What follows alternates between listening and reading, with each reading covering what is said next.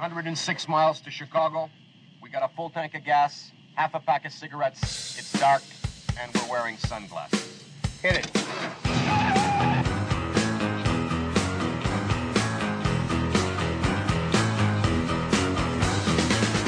I've held an AR-15 in my hand. I wish I had it. It is as heavy as 10 boxes that you might be moving. And the bullet that is utilized, a 50 caliber. Are you serious? Need to be licensed and do not need to be on the streets. What you just said is one of the most insanely idiotic things I have ever heard. At no point in your rambling, incoherent response were you even close to anything that could be considered a rational thought. Everyone in this room is now dumber for having listened to it. I've got something I want you to see. This is what we enjoy in Florida.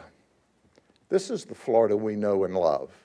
This is what our governor, our speaker, our president, this is what all these law enforcement officers and administrators and sheriffs and police chiefs and their officers do every day. They guarantee an environment where you can come here and have fun. Heck, you can even have more fun. Here's another picture. This is the Florida we know and love. We're a special place. And there are millions and millions of people who like to come here. And quite frankly, we like to have them here. So we only want to share one thing as you move in hundreds a day. Welcome to Florida. But don't register to vote and vote the stupid way you did up north. You'll get what they got. There's a reason that this place is fun. There's a reason why we have a 49-year low crime rate. And the same people that don't think we should have an anti-rioting bill or a rioting bill are the same ones that think we ought to let more people out of prison.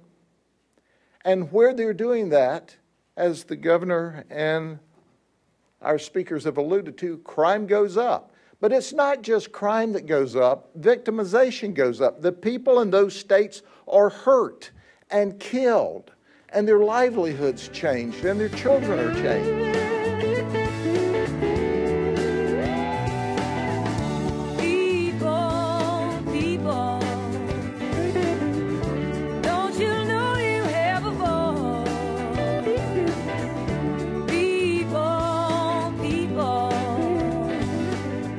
Good evening. You may be listening to this in the middle of the morning, but for me it's good evening, so the world revolves around me right now. It's a nice night. It's a little later than I would like it to be, but things got to be the way they got to be. This is Lou Benninger, and you're listening to No Hostages Radio. This is a podcast that happens once a week, every Saturday. And this is our 108th episode, and it is happening on April 24, if you're getting it fresh. Otherwise, you can get it whenever you want it. And so some of you connect with us through your podcast source, and some of you go to our website at nohostagesradio.com. So you can also reach me at lou@nohostagesradio.com, lou@nohostagesradio.com, LOU. And let's see, you can dial me up at 530-713-1838. Again, 530-713-1838. You can text, call. Let's see, what else can you do? I'm not quite sure. But anyway, you can reach me. I am on the left coast and up in Northern California for those that are listening from beyond the area. And sitting here in Yuba County, one of the 58 counties of California. And we're going to be here for 6 segments. They're about 20-minute segments, and then there's some clips I fit in between that are educational clips from on a variety of topics that are shaking right now around the country and sometimes the world, but a lot of it's just around the country. So we'll take a break. Gives me a chance to throw down some tea or something hot or cold, depending on the situation. and gives you a chance to listen to someone other than me, and most often it's someone a lot smarter than I am. So welcome, and I'm glad you're here. Let's see. I wanted to mention right away a couple of things for those that might listen for a bit and then drag off, fall asleep, have to go somewhere, do something. And so I want to continue to mention a car show. Let's see, there's a couple of car shows. Monty Hecker told me when his car show was coming up, and let me see if I thought he told me it was like May 5. Let me see. No, it's not 5. I'm going to have to figure this out again. Maybe he told me it was May 8th. So watch for a car show out at the Olivehurst VFW, which is on Powerline Road in Olivehurst, California. And I thought he told me it was the 8th, May 8th. So that's going to be a great car show. Monty Hecker, who is a supporter of this program, is a big car guy and loves to build cars, repair, restore cars. And they do that as a fundraiser out there for them. And there's also a car show going to be in Marysville on Memorial Day, or Memorial Weekend, May 29th, starting at 9 a.m. in the morning. And it just says it's going to keep going until they decide to stop it throughout the day. There's going to be cars inside and outside. It's going to be at 11th and J Street, which is a building they call the 530 building, 530 building, 11th and J in Marysville. And I talked to him yesterday, Alex, and he said, Lou, there's a lot of momentum. There's going to be a lot of people there. So you might think, oh, I'm not really into cars. There's going to be some really cool cars there. But there's also going to be some activities for young people, kids, and raffles and fun things. And the money, they're going to raise money because Alex is a former, he's a military veteran. Let me put it correctly. He's a military veteran, and he's concerned about the health and welfare of the veterans. And so some of this money that's going to be raised is going to support military veterans and emergency response veterans who have been traumatized and maybe be struggling with some depression and things in their life. And so money's going to that, that's called Fight the War Within Foundation. And another portion of the money is going to Trauma Intervention Program, which is a Yuba Sutter program, Yuba Sutter County, California, to go out on 911 calls and work with survivors of severe tragedies, and also work with the emergency responders who have to go through those tragedies as well. So those are their that's where the money's going. So we'll have a lot of food trucks there. There's going to be activities. There's probably going to be a place to donate. So the folks putting cars or entering the cars pay a little bit of money. I've never really been involved in one of these situations before, so I didn't know how it all worked. I just always have gone and just really liked the cars. So Alex Suarez is the gentleman that is the brainiac behind all this. And if you want to reach him on email, he said his email is mybumperman@gmail.com. Mybumperman, M-Y, bumper, just like bumper on a car, man, all one word. Mybumperman@gmail.com if you want to find out more about it. Or you could dial him up at 352-693-7723. It looks like it too. 352-693-7723. Wrote this out for me. Okay. So that's that. Also, I want to mention that coming up, hundreds of you were at the Free and Brave conference that happened a few months ago. And Free and Brave Part 2 is coming up, or 2.0, however you want to say it, is coming up May 21, 22, and 23. and it's going to be incredible. I don't have all the details. I tried to get the details, but they didn't send them over to me. I think they just forgot. But we have plenty of time, and I wanted the details, the lineup of speakers, which I think will be shockingly impressive to you. And they're top-notch medical people, vaccine specialists, virologists, constitutionalists, all kinds of people coming. And so that's going to be May 21, 22, 23. There is no cost to that. The big push is the Friday night, the 21st, and then all day Saturday, the 22nd, and there'll be a carryover on the 23rd, a short period of the morning of the 23rd. I don't know that there's gonna be a evening meeting yet. The thing is still kind of coming together, but they've already got many speakers lined up, and some top-notch scientist type folks that should be a great help to many people. So maybe put that on your calendar. I thought it would be totally packed the last time. It was pretty full. It was very full. I think we're going to have to find some more chairs this time to fill the building to capacity. So that's that. I want to also mention that Recall Gavin 2020.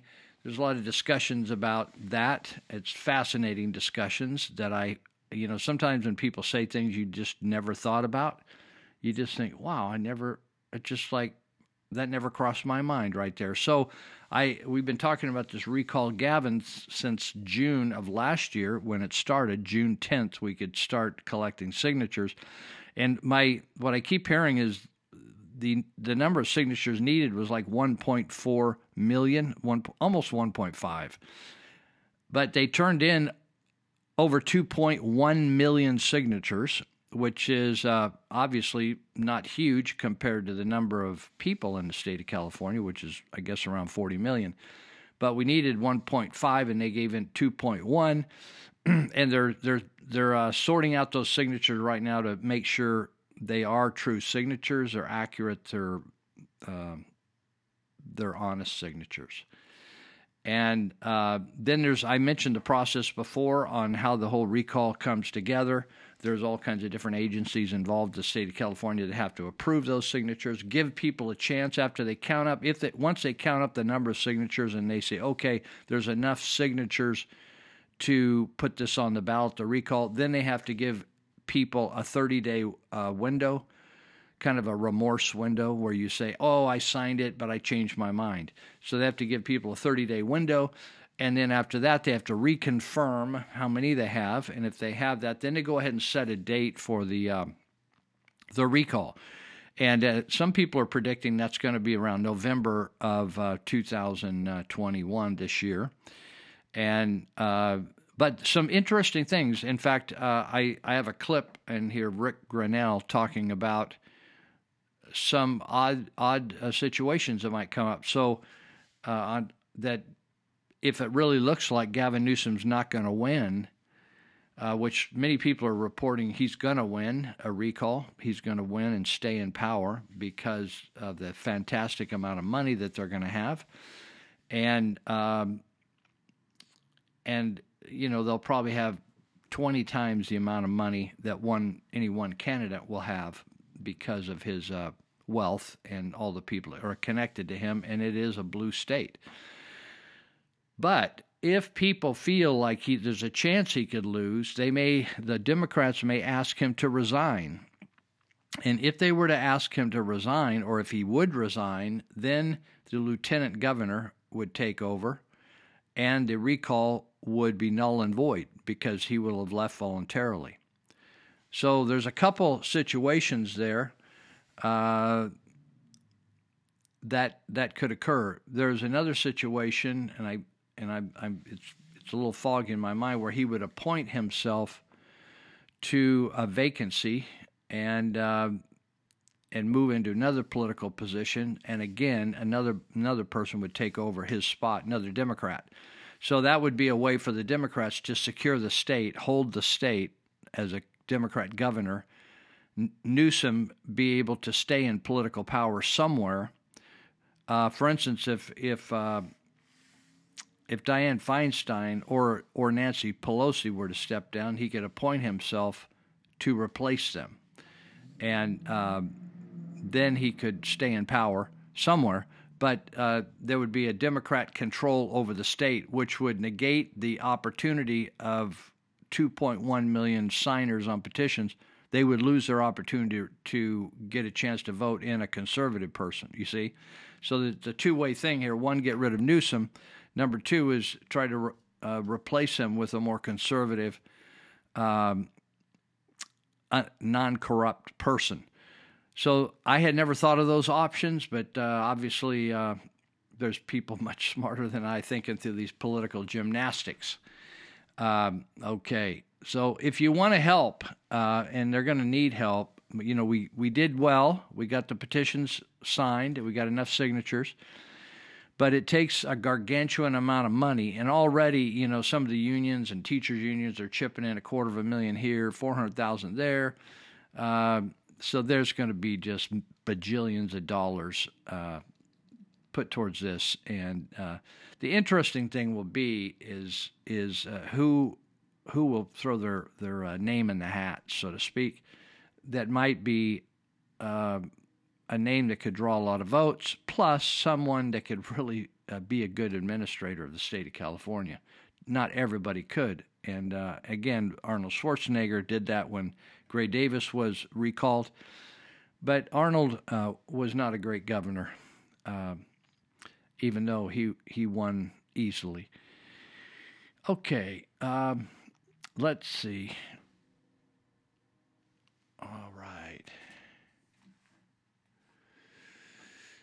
So I was going to mention then to go to Recall Gavin 2020, our old website, Recall Gavin, Gavin 2020. That's 2020, the numerics, not writing it out. RecallGavin2020.com, and you could find a place on that website to donate money to the cause. They're going to want to put on commercials. They may want literature. They're certainly going to make yard signs. There's other groups that are actually involved in making yard signs and selling paraphernalia and stuff, and you can support them as well if you want. Obviously, you can do whatever you want. I'm just telling you, sometimes there's scams, and they'll hustle your money, but they're really not going to help Recall Gavin. But Recall Gavin 2020 is the location for the people that started this recall and are carrying it out. All right. Okay. So let me look here. I was just looking on if you want a good online newspaper, political articles. The California Globe is a great one. And Katie Grimes is the editor of this California Globe. And there's a great article, and the title is UC Davis In-Person Graduation. And then it's a colon, and in other words, this is what's demanded of the in-person graduation. Face masks. Everybody has to wear a face mask. Anybody there has to be face masked. COVID-19 you have to have your COVID-19 vaccination card, or if you don't have a card, you have to have a negative COVID test result within the previous 72 hours. Isn't that interesting? So if you've had a negative test result, it's just good for a while. And then you got to get another one. Now, my friend just flew to Slovenia, and I think she's coming back in pretty soon. But a couple weeks ago, she flew, and she posted on Facebook, she has a story to tell about trying to fly nowadays, dealing with extra security risks, police, having to do a $500 COVID test. That's unbelievable. So the interesting thing to me about, I regard, even though I know there's incredible liberal agendas on campuses and liberal professors and liberal, I've always had respect for people that that stuck in there and got their education, right? Whether like this week I was in court, and so I mean there were attorneys and there was a judge, and there were a lot of very educated people. Then there were a lot of law enforcement guys, and mainly they were guys. I don't remember any ladies there, but I have a respect for all of them. And the odd thing was everybody in the courtroom, all these people, these workers, these security people like law enforcement, and everybody had a mask on. And it caused me to just ponder, because you would think that really smart people would have seen through the mask thing a long time ago and just thought, they may mean well, scientists supposedly like Fauci, but the fact is this is ridiculous because there's no science behind this. Now, if I have time today, I'm going to go through some science that has been hidden. It's been research was done. Masks are totally a waste of time, and they buried their research and got no media coverage. So what we have now is another leg of power in this country, and that is the media controlling what you see and hear. And even though it's the truth, they're going to hide it from you. Isn't that interesting? So UC Davis is going to demand you comply, even though UC Davis is one of the prestige universities in the Valley here, very expensive to attend. They graduate doctors, they graduate attorneys, scientists. I met a great guy who's on the mission field. He was a top veterinarian graduate at the UC Davis, and then he's dedicated his life to working for the poor. And it says UC Davis has announced just what I said. And the wearing of face masks is mandatory, and graduates and their guests must be spaced at least 6 feet from other graduates and their guests at all times. Just a reminder, the whole concept of 6 feet, 3 feet, 12 feet, 90 feet, the 6 feet thing is total myth. You know what a myth is? It's a commonly held belief that is totally untrue. Has no bearing in fact. So 6 feet, ridiculous. Masks, ridiculous. So in the courtroom, Judge Stephen Barrier, who I have a lot of respect for, he's been around here for many, many years, and he's a respected guy as well as a judge. And I don't know him personally. I mean, I know him to say hi, but I just, I don't hang out, I don't go to lunch with him. I'm not saying that, but I have great respect for him. So he spent a lot of time at the beginning of a proceeding I was involved in to talk about masks. And I'm going to come back and tell you about that in a second. But we're going to have our first break. This is the end of our first 20-minute segment. So I have some clips here for you. So, coming right back. She said she knew from the start that he was the only one for her, and she thinks she has his heart. And one thing's for sure is that no one can tear them apart.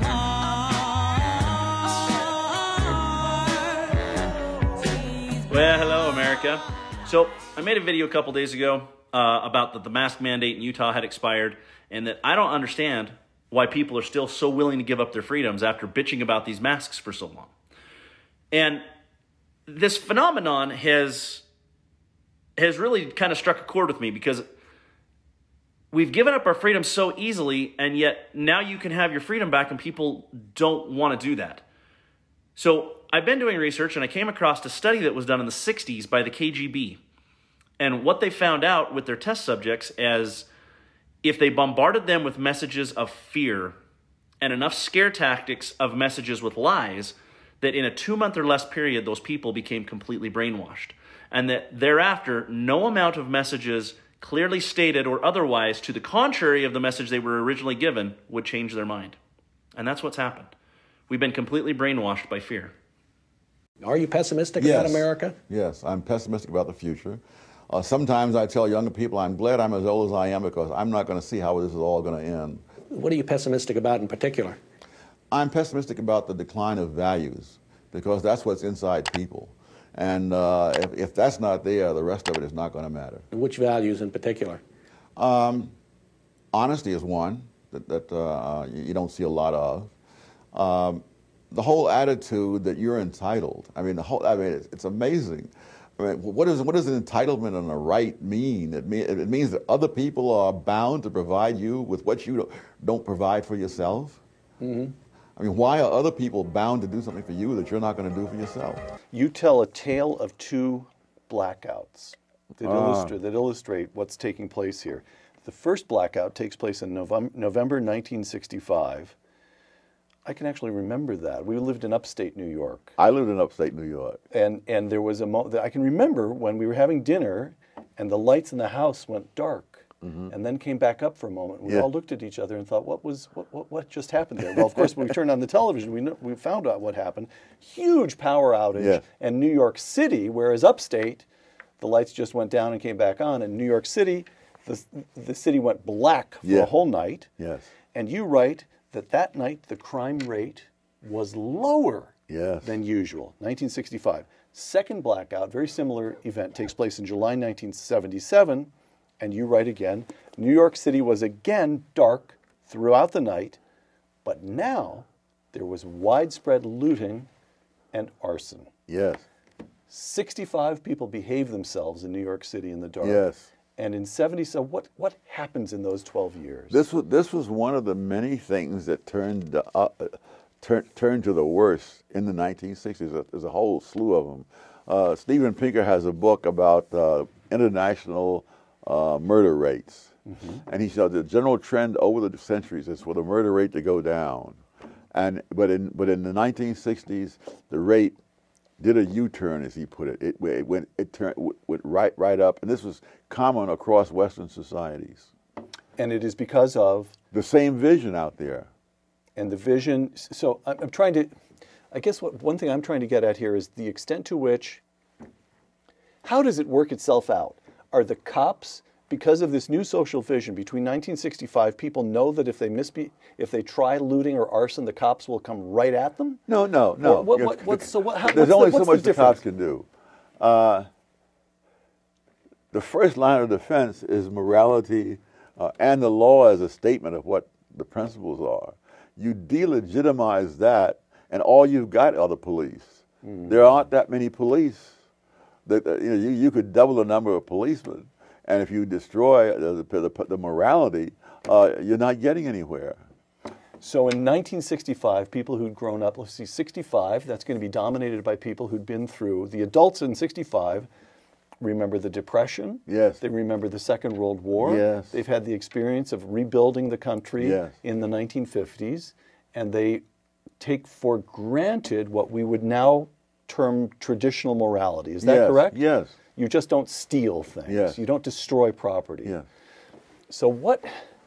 No, another example, there was Exchange Buffet restaurants that I mentioned. Yes. And I actually remember going to those. And Exchange Buffet. Explain what's going on. The Exchange Buffet, you go in and you go through the line and pick up your own food, and then you bring your dishes over there, and then you come to the cashier and you tell the cashier how much you owe. And there were 70 some of these restaurants there were a lot of them in New York. Dozens. All right. And they lasted for 78 years. In the 1960s, they collapsed because people no longer were honest. I want to mention one thing that you say right at the end of the book, that really what we need more than anything else, perhaps, is common decency. Yes. And we've kind of lost that. It isn't common anymore. I mean, when I was going to school and we'd have fights on the schoolyard grounds, when one guy was clearly beaten, whoever was the toughest kid in the crowd would simply step in and stop it. Yeah. And the other guy said, "You want to fight? You can fight me." You know. That's what we need in the public square now. Yes. But I mean, there's only so much the police can do. If you don't have common decency, the cops are not going to be able to handle it. And especially when everyone is second guessing it. I love it when people who have never fired a gun in their lives say, "Why do the cops fire so many guns?" Now, at one time, I taught pistol shooting in the Marine Corps. It doesn't surprise me in the slightest that they fired so many things under those conditions. But People can't be knowledgeable about everything, but they can be knowledgeable about the extent of their own ignorance, even if they have PhDs. Tell it like it is. I'm nothing to play with it. Girl, you better find yourself talk.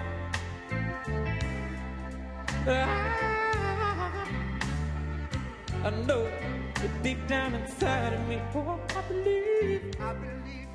believe you love me. All right, so I'm back, and hope you enjoyed those clips. So I wanted to talk about the court case that about the mask situation in the courthouse. And so they insisted upon everybody wearing a mask. So we came in the courthouse. You got to have a mask if you're going to go into court. And I think almost everybody was just walking around the courthouse in masks. But the people that were in the courtroom, the visitors, the spectators, what do you want to call them, they were all anti-maskers pretty much. And so they weren't wearing masks. And then the bailiff came in and said, hey, when the judge comes in, part of the respect for the judge and the respect for the court is following the rules of the court, and so you have to wear a mask, and we will provide them to you. They were very courteous and went way overboard, and so they even moved us to a bigger courtroom because of the number of people that were there. It was a very accommodating day, but it was all masked, and so the Judge Barrier, before we got started, gave a lecture, or not a lecture, he just gave a talk about that Judge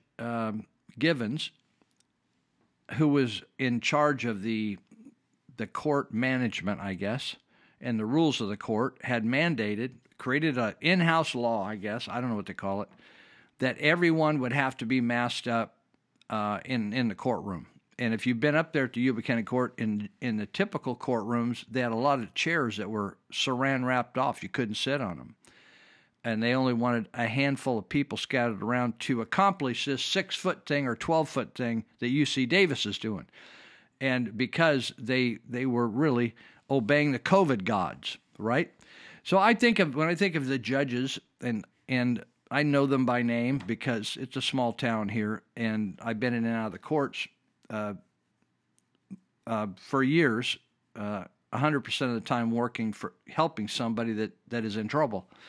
And so this week it was my turn to be involved in the court system, be in trouble. So, but as I sat there, I was sitting there, a part of the proceeding, but I was pondering why we're all wearing the mask, because it's totally a farce.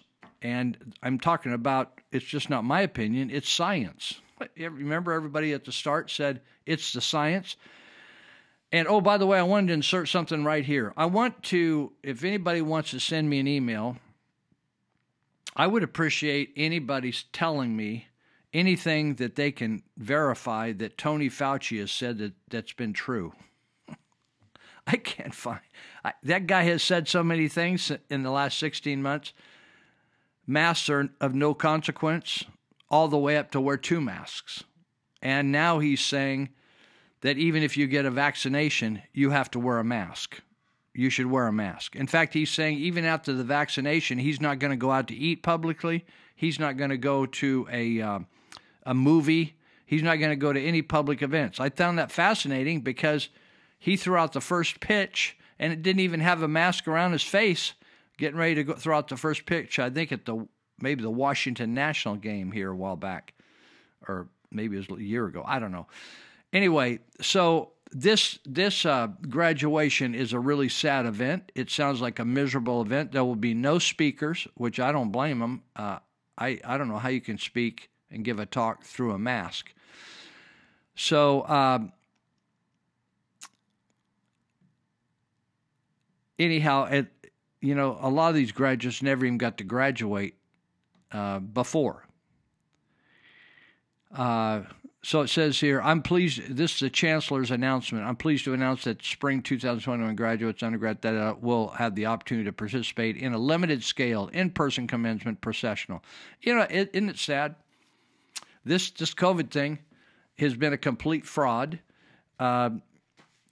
Actually, many scientists are saying now if we would have done nothing, we would have been way, way farther ahead. We would have achieved herd immunity quicker.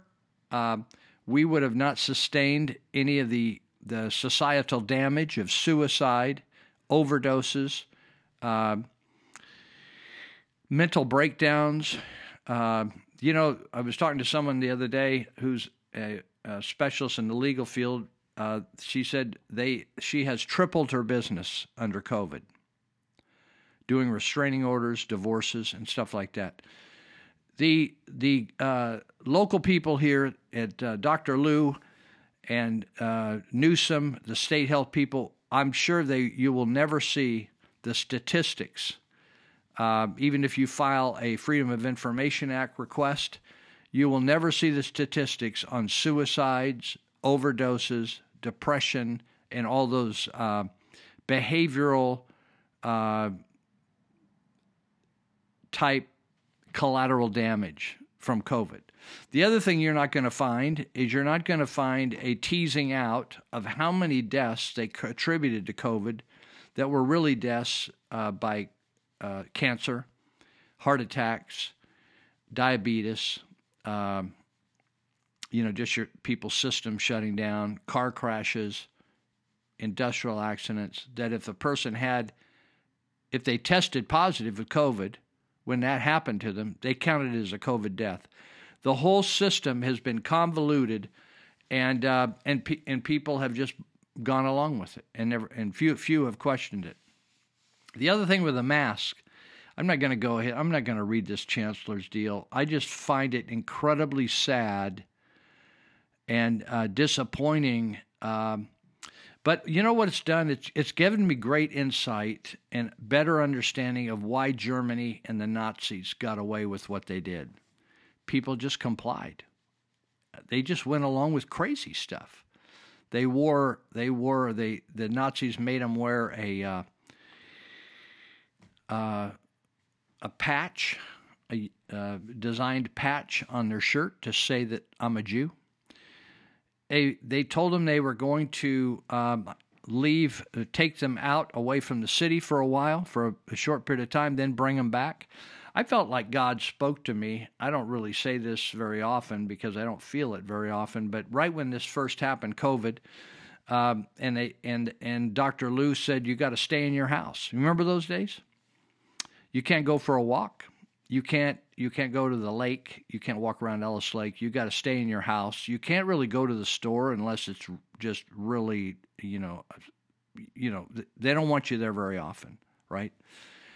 You couldn't go to the doctor. You couldn't go to school. You couldn't go to work. You remember all those days? And it was all just a total, it damaged our community.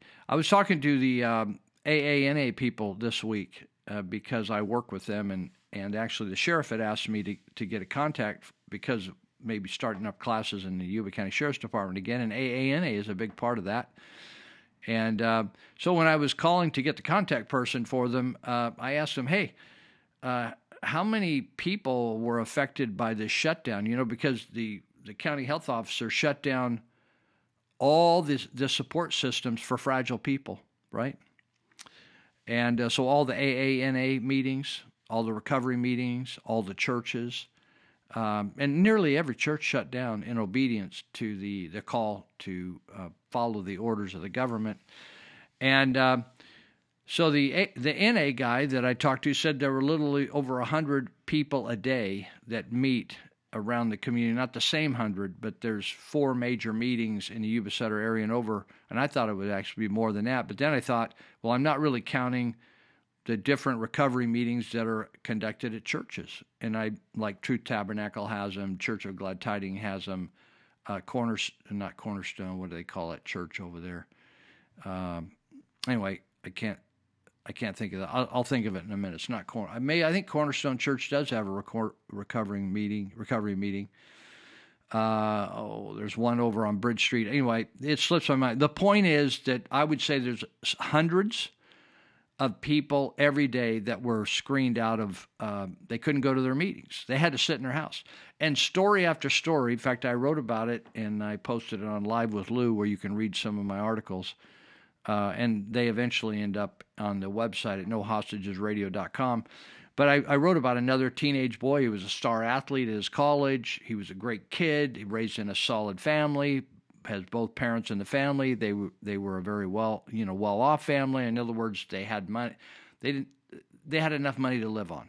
I'm not saying they were rich. But the kid was thriving in school and doing well. And when COVID happened, and then he lost his senior year of football, I think it was, or all that stuff. And so he ended up jumping out of a hotel window, went to a hotel, jumped out a window, and killed himself.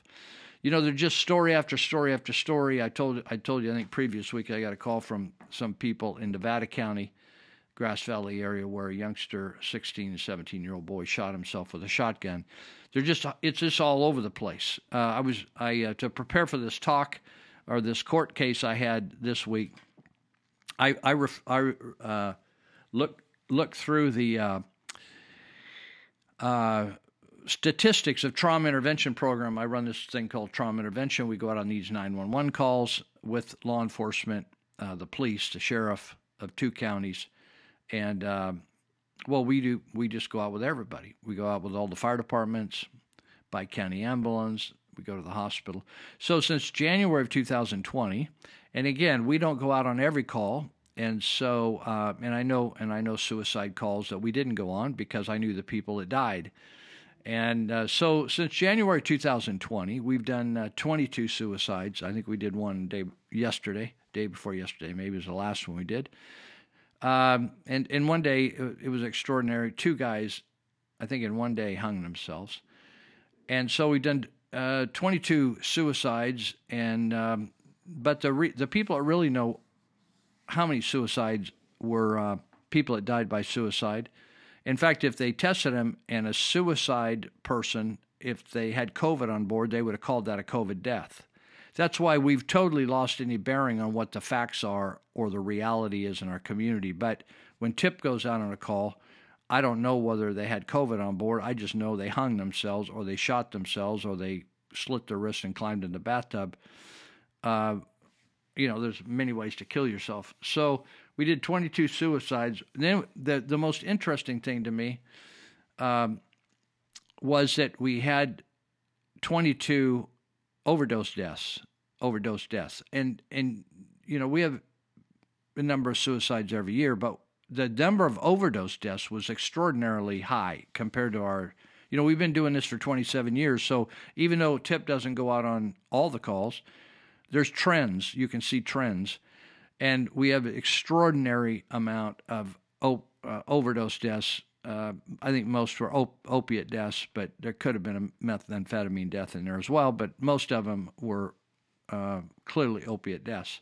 And then we had about 14 calls for depression.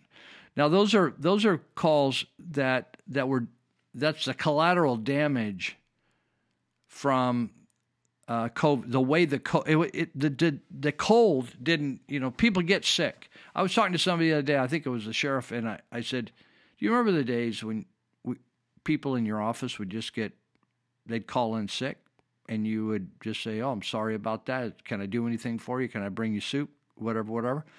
And now it's a crisis. If somebody gets sick, they have to be examined. They have to be quarantined. They have to be, it totally screws up your entire organization.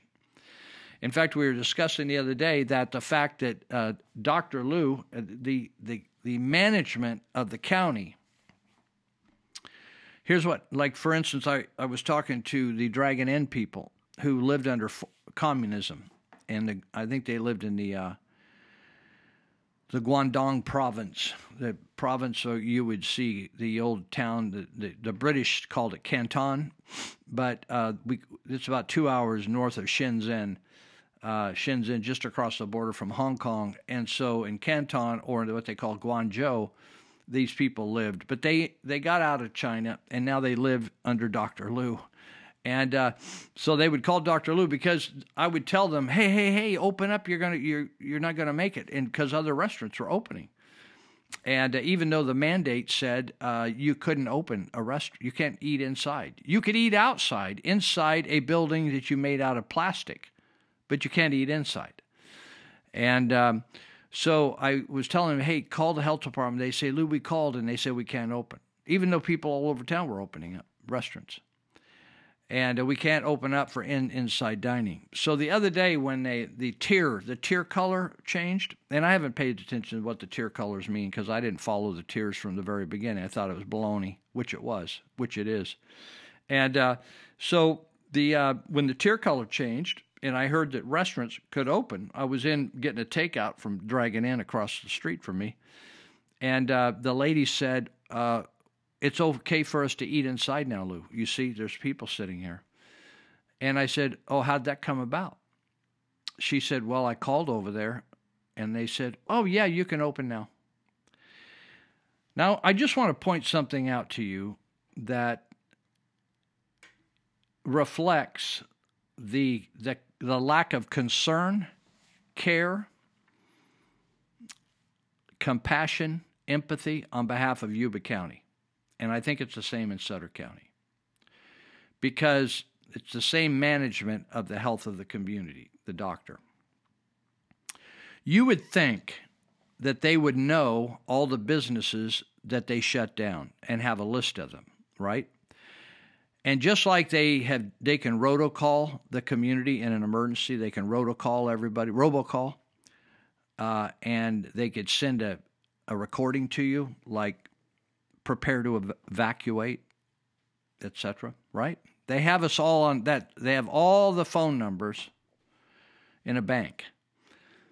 And so you would think that they would know who the non-essential businesses are that got shut down, and that they would be very anxious to remind them that there's been a change and now you can open, right? Because they were very quick and efficient about shutting everybody down.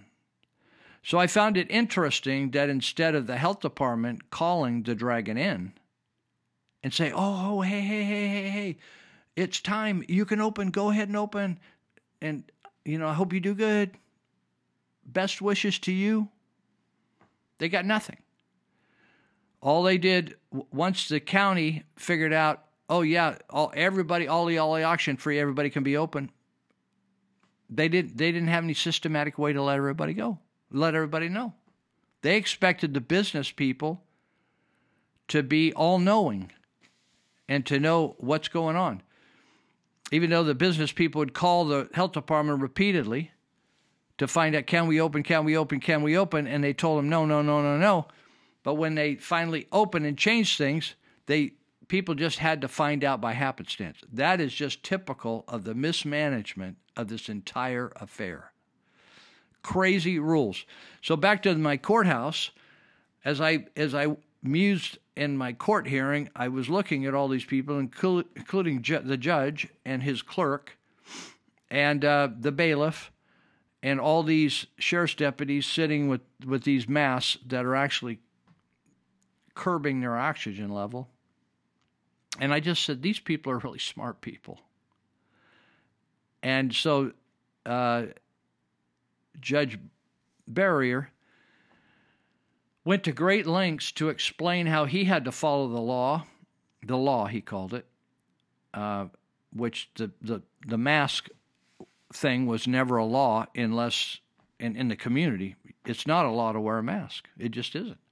But he referred to it as, he said, as he was determining the mask rules in the courthouse, said, I have to follow the law just like everybody else, even though I'm a judge.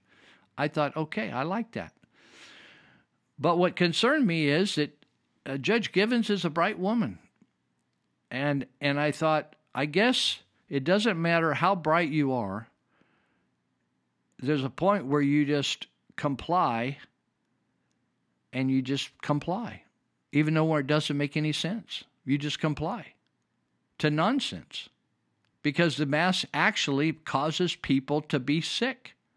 And I don't have time. I don't know whether I'll have time to read this thing, but there is, I was speaking, I made some comments at the Saturday night church the other night, and I said, I feel like I got a PhD in COVID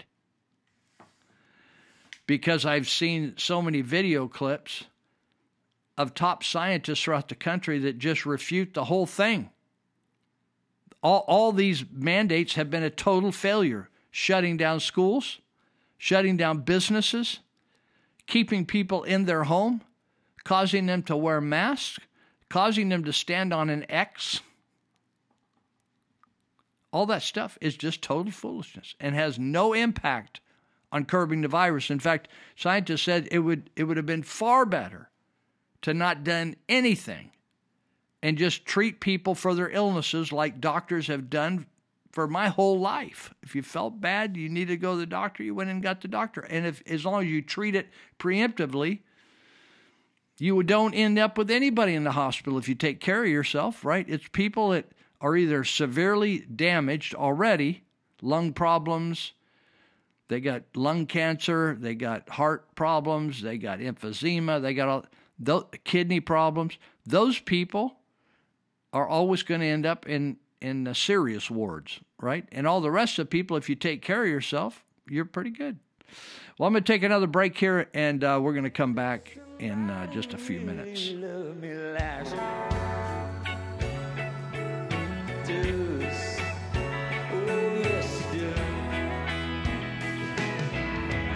What's up, guys? So this is for everybody, whether you voted Trump, Biden.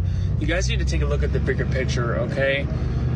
The hypocrisy of the left is insane. Okay, CNN took down the COVID death tracker. World Health Organization now conveniently is gonna change the test cycle on the PCR test, so it's not gonna be as broad, it's gonna be more defined, so it's gonna get more accurate COVID testing. DC mayor's opening up indoor dining, New York's doing it. You know, Trump said all this stuff would happen, and unfortunately he was right. But it should just show that, you know, who really cares about you guys. The pipeline getting cut out, border wall stopping. We're worried about COVID, but we're going to let 11 million illegals in. We're going to stop deporting criminals and people that could hurt us. He's reversing everything, allowing abortion now, executive order to allow transgenders, women, I guess, in women's sports. Makes no sense, guys. Why would the people of California, both Republicans and Democrats, want to get rid of their governor? Could it be that Gavin Newsom unconstitutionally targeted churches during the COVID-19 lockdowns, violating the right of the people to free exercise of religion so egregiously that a court smacked down Newsom's dictate, ruling that Newsom failed to treat houses of worship in a manner, and I quote, equal to the favored class of entities permitted to engage in indoor activities, also known as essential businesses or critical infrastructure, including big box retail stores, grocery stores, home improvement stores, hotels, airports, train stations, bus stations, movie production houses, warehouses, factories, schools, and a lengthy list of additional businesses, end quote. Maybe, just maybe, that is why the citizens of California want to recall Governor Newsom and why Newsom's team is scared. Or maybe it's because Newsom unscientifically shut down outdoor dining at bars and restaurants, while Newsom's health advisor admitted that outdoor dining is not a significant vector of transmission of the virus. They're just trying to keep people at home. Or maybe the people of California are fed up with Governor Newsom because he unilaterally and arbitrarily declared certain people to be essential workers while shutting down other people who are running their businesses and trying to make a living, as if it's a non-essential activity to provide for your family, no matter what industry you work in. Or maybe Newsom's team is scared of the recall efforts because Governor Newsom has issued stay-at-home orders for people who aren't sick, for people who haven't even been exposed to COVID-19, which does not qualify as a legally appropriate government-mandated quarantine. Maybe Republicans and Democrats in the state of California don't want Newsom to impose the arguably unconstitutional curfews across the state. Radical leftist politicians like California Governor Gavin Newsom and their power-drunk authoritarianism make life in California impossible. The restaurant industry is devastated. Small businesses are closing their doors, unable to ever reopen again. Suicides are skyrocketing. And while Newsom forgets he's an employee of the people and not their ruler, the people have not forgotten. The action movie legend turned Golden State executive says there are a lot of similarities between the recall effort against Newsom today and the recall election in 2003 that Arnold won. He told Politico, quote, I'm not going to do the accent. There was dissatisfaction to the highest level, and it's the same with the momentum. Something that sets it off to a higher level, kind of the straw that breaks the camel's back like an explosion. That is the quote. So is it time for Newsom to get to the chopper? And who would replace him to lead California out of its sorry state of affairs? Joining me tonight is someone who's maybe toyed with the idea of replacing Newsom, potentially former acting director of national intelligence, Rick Grenell. Mr. Ambassador, great to see you. Nice to see you. I'm so disappointed you didn't do the accent. I know you, and I know you can do that accent. I did the chopper line, and that's it. What's your reaction to what you heard there from Arnold Schwarzenegger? He's seeing some parallels between the last time this happened in your state and now. I was really glad to see Governor Schwarzenegger speak up and speak out, because he does know what it takes. And we in California have been watching Newsom and the chaos that he has overseen for a while. You know, Guy, this has been going on since last summer. We've been collecting signatures.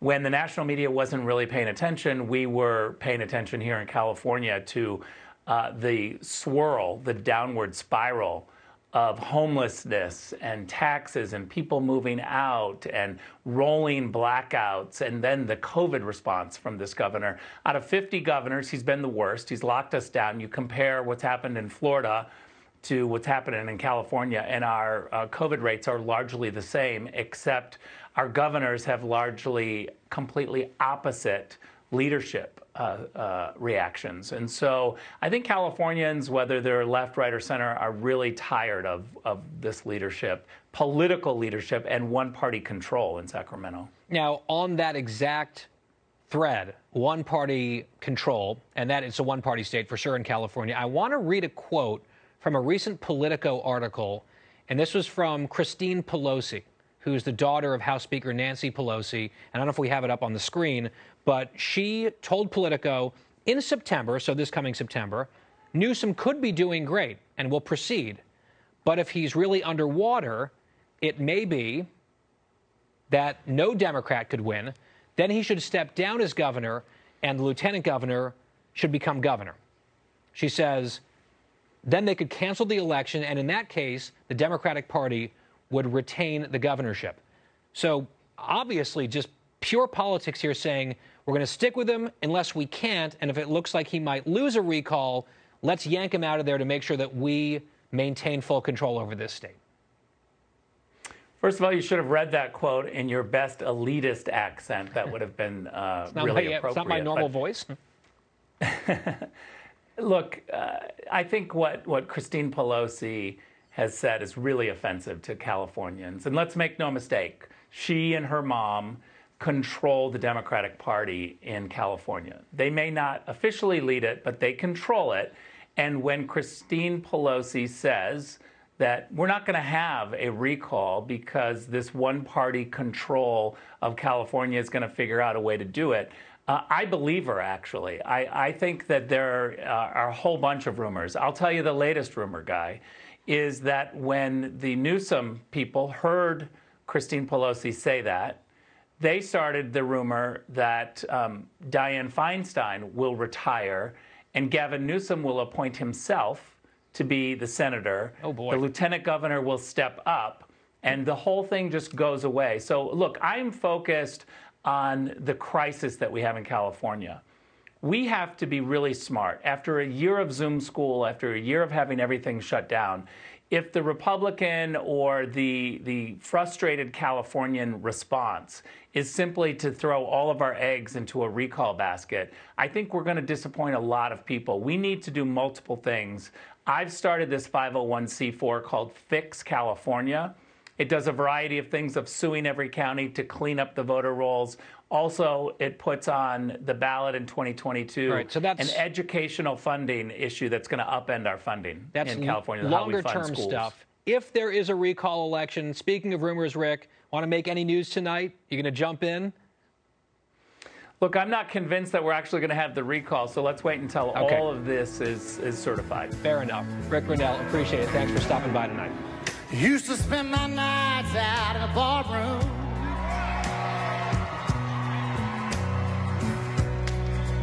Liquor was the only love I'd known.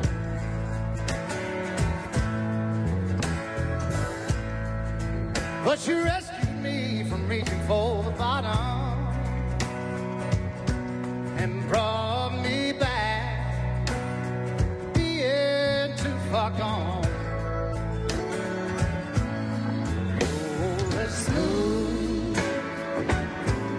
as Tennessee whiskey.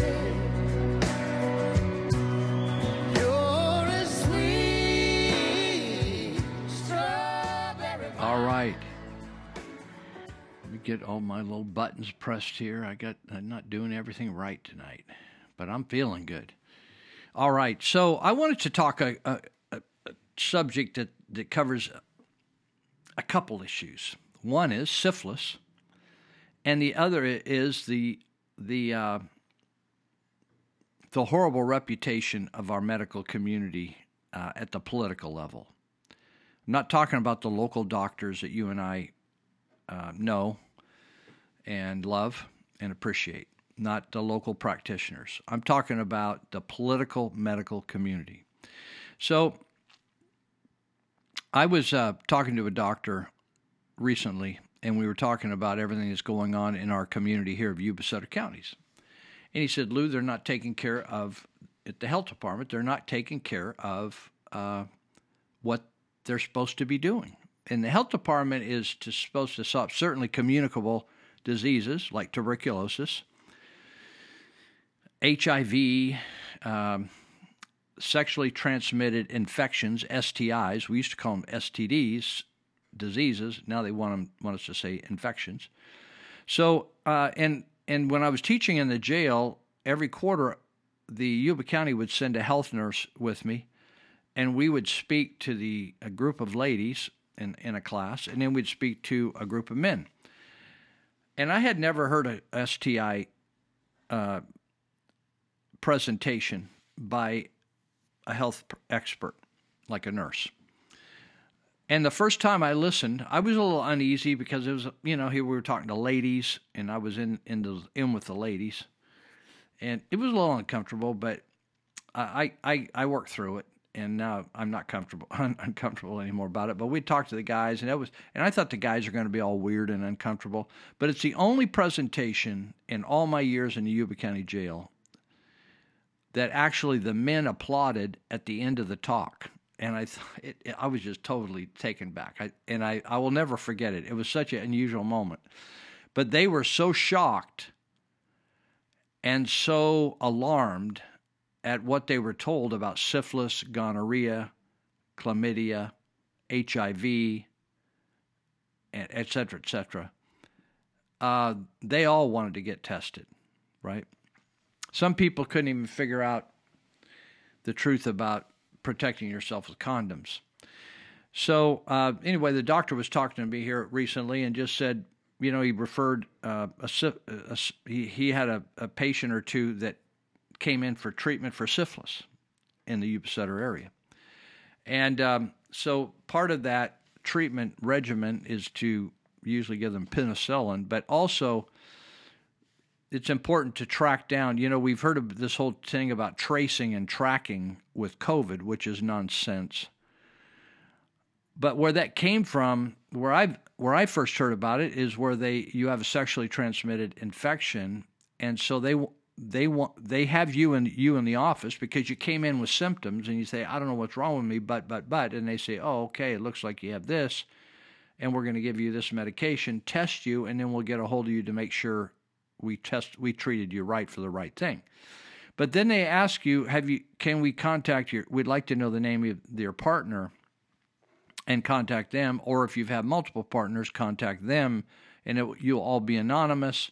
And all we want to say is we have a patient that tested positive for syphilis. Therefore, he or she said he had relations with you, and you'll be kept confidential. We'd just like to test you to make sure you don't have syphilis, right? And so they stopped the spread. Well, the nurse said a number of years ago that the number of cases of syphilis in the entire United States was down to a few thousand. And then all of a sudden it took off again. And so the doctor said when he called the health department, they said, we don't have time to do follow-up on syphilis because we're dealing with COVID, which doesn't kill people. Now, I'll get into some. The problem with syphilis is it can kill you. And it can cause you to be mentally ill. And it can, if a woman has it, it can infect her baby. And the baby could be born dead. The baby could be born blind. The baby could be born deaf. The baby could be born severely deformed. And so that's why prenatal care is so important, because if the baby has it, they can maybe treat it right then. So anyhow, so that's of all the things we're dealing with, syphilis is very dangerous, but this health department wasn't interested right now because of all the focus on COVID. So I wanted to go back also because now we've now found out there's been a lot of blessings in this COVID thing. We have learned that you cannot trust the Centers for Disease Control. I used to think these people were good as gold. Or the World Health Organization. They are liars and they are corrupt. And I just didn't know. I learned because they've constantly lied to the American people about COVID. And so I realized something that I knew before, but it just didn't connect with this present crisis. And that was something that was done to black people back in the early 20s. And it's interesting because black people began to be targeted. Once slavery ended, the Democrats still wanted to control black people. And there was efforts to ship them back to Africa. And so they took over a portion of Africa, purchased property and called it Liberia. And they offered shipment of black people back to Africa, but their generations have gone by and people say, hey, we may have been slaves and may have been horrible here, but we're Americans now, right? We want to stay here. We don't want to go back. Hardly anybody wanted to go back. And but there was the concern that they wanted to control black people. In fact, blacks during the early 1900s were forming construction companies. And they were coming up from the South and outbidding construction firms, and they may not have been as skilled or fast, but their price got them the job, and they did the job, and they completed the job. And so liberals put the stop to it, and they created what they call the Davis-Bacon Act. Davis, not David. Davis-Bacon, just like the bacon you eat. It was named after a couple politicians that passed this act, and it forced blacks to pay higher wages. It told them what they had to pay on these jobs. We call it now the prevailing wage. And it ran them out of the construction business. Racism ran blacks out of the construction business because they could no longer compete.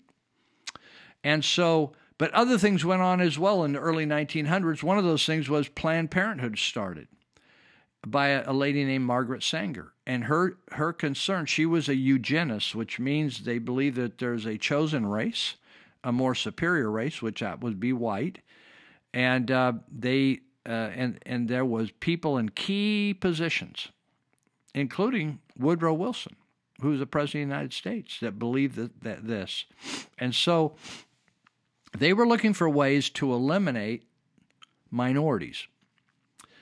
And certainly the birth control pill was a blessing to the eugenists.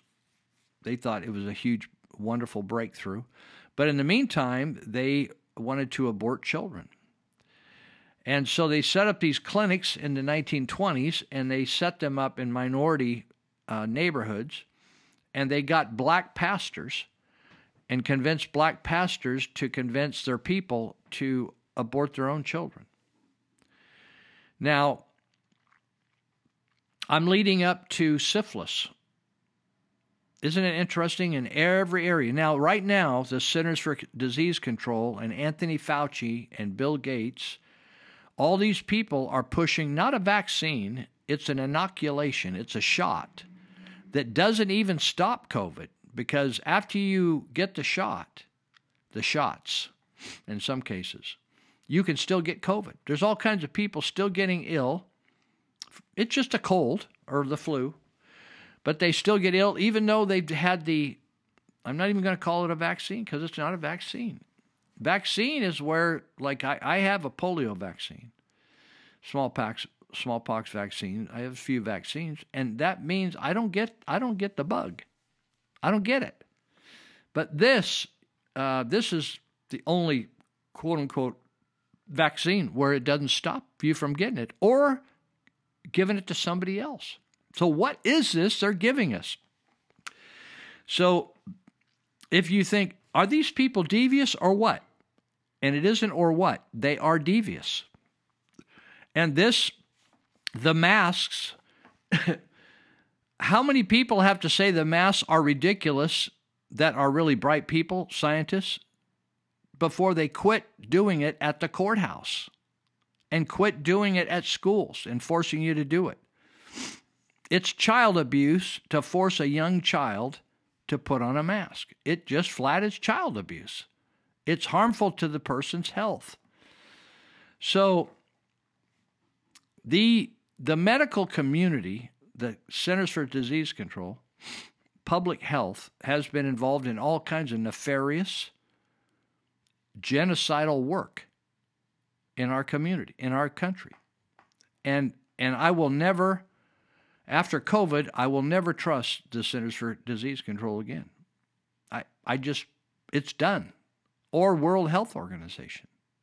They lied about the Wuhan flu, etc. So between 1932 and 1972, there was a black college called the Tuskegee Institute. And at that time, there was we didn't have penicillin until the mid-1940s. Penicillin, it's amazing. You'd think some of these drugs would not work on some of these illnesses anymore, but for some reason, the nurse says for Yuba County Health, syphilis is still killed by penicillin. But penicillin didn't come along till the 1940s. So starting in the late 20s, but really 1932, there had been some experiments in Europe regarding syphilis, and they were studying syphilis where it went untreated, where men would have it, and they would study men and their health care and their health needs and their wellness over their lifetime. Because people just lived with stuff. You just had symptoms, you passed syphilis from one person to another person to another person to another person throughout your life, and you never got treated. It never got stopped. That's why people died younger. So they started a thing called the Tuskegee Syphilis Experiment. It was put on by U.S. Public Health Service in Macon County, Alabama. The main purpose of this experiment was to observe the natural progression of untreated syphilis in rural African-American men. Now, my doctor friend, has been treating some people for syphilis, but the health department has not followed up and done their job. So this happens.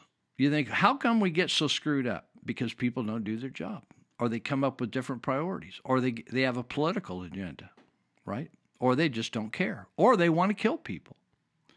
And in this case, the liberals they needed some human guinea pigs, and they chose black people. Isn't this amazing? I just find it amazing. This was done under the guise of free health care by the United States government, Centers of Disease Control. They were offering free health care. Now, isn't it interesting that the first people, they pushed blacks under this COVID, this new shot for COVID. They put blacks ahead of a lot of other people. I've always heard that black people were very suspect of medicine, modern medicine, and receiving treatments. And I always wondered why. You know, when I meet some people in jail, they're addicts and they struggle with depression and they have problems. It isn't that they always had those problems, had anger issues. Something happened. They got raped. They got molested.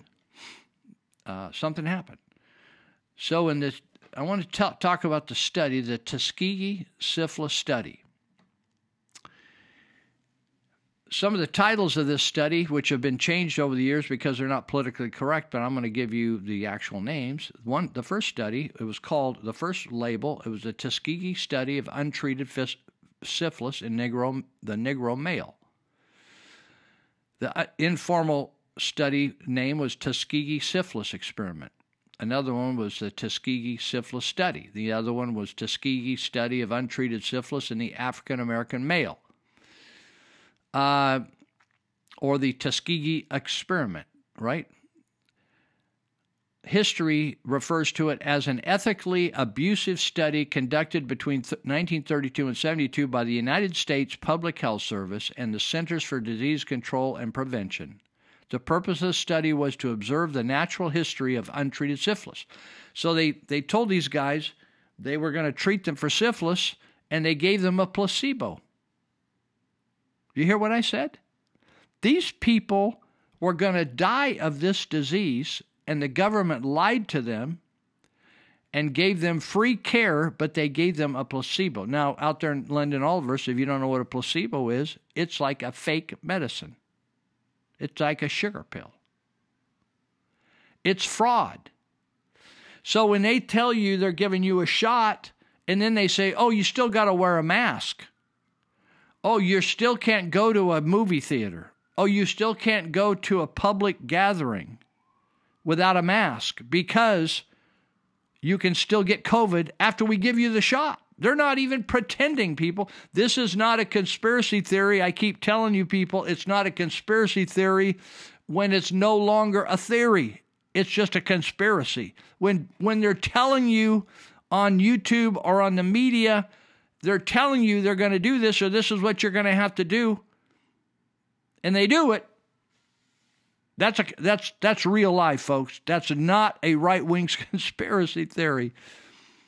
So in 1932, in collaboration with Tuskegee University or Institute, this is so amazing, the blacks cooperated with this historically black college in Alabama.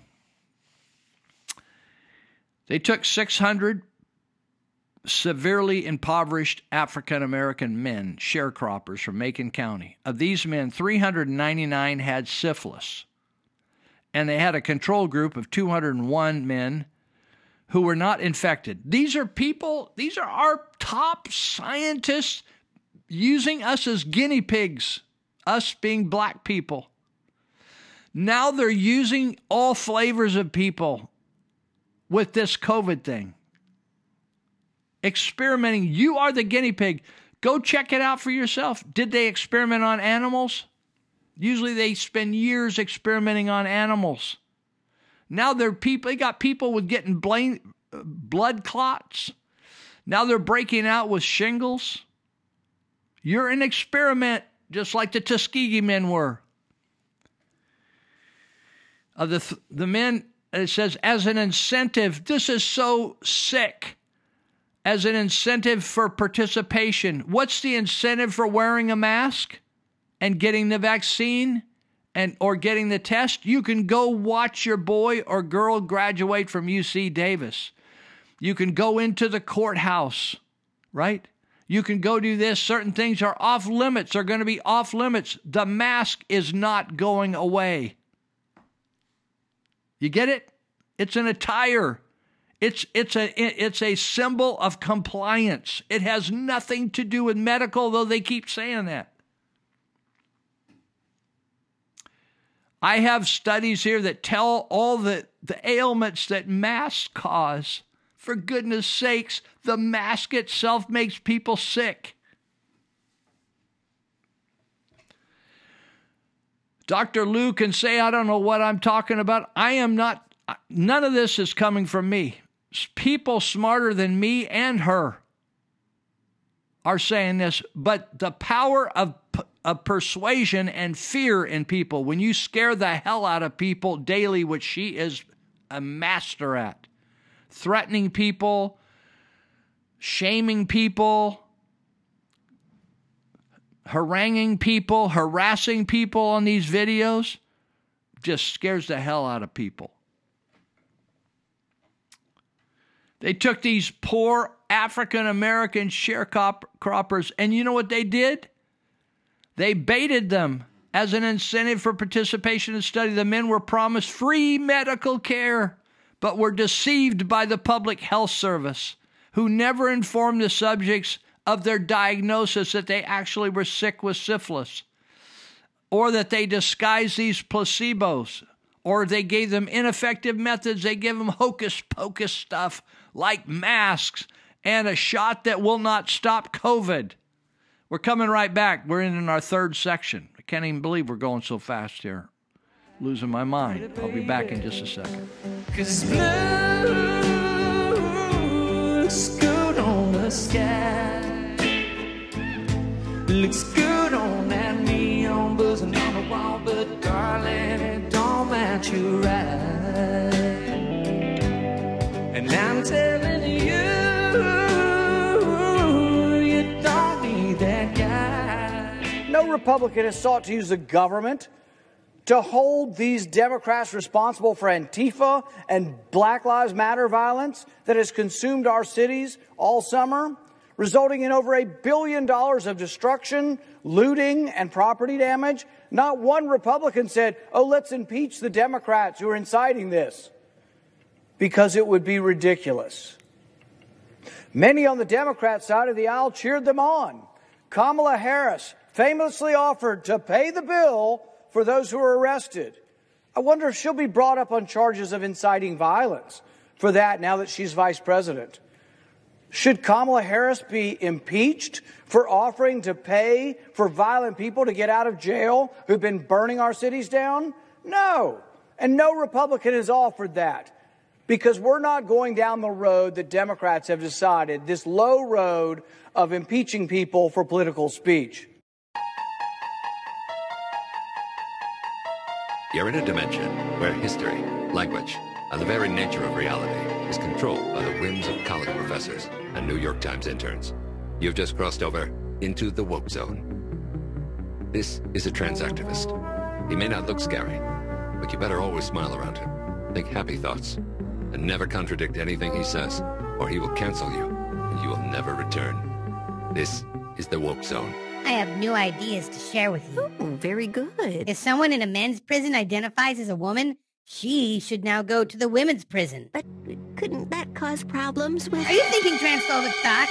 No, of course not. I'm your mother. I mean, your womb-possessing human who gave birth to you. You're right about the prisons. Oh, yes. That's absolutely right. And trans women should be able to compete in women's sports, just like any other women. But what about biological differences? What? Aren't trans women women? Completely true. I have a new idea. I've now decided that all kids need to be on puberty blockers until they're old enough to decide on their gender for themselves. All right, I can't take it anymore. This is madness. This is complete insanity. That's transphobic. Phobic? The only one scared of these people. He only has power while you give in. What you're doing isn't tolerance or compassion. It's just cowardice. Speak up. No one likes you. You're a bad man. And that's why you're canceled. One of the most offensive things of all. Unnecessarily gendered. Please, send him to the cornfield, son. It was a good thing you canceled that man. A very good thing. I have a new thought. The government needs to pay for fertility treatments for trans women, since they can't have babies for some reason. Great idea. You may think there's a reality outside of people's feelings, but you better keep those thoughts to yourself, in case you've wandered into the woke zone.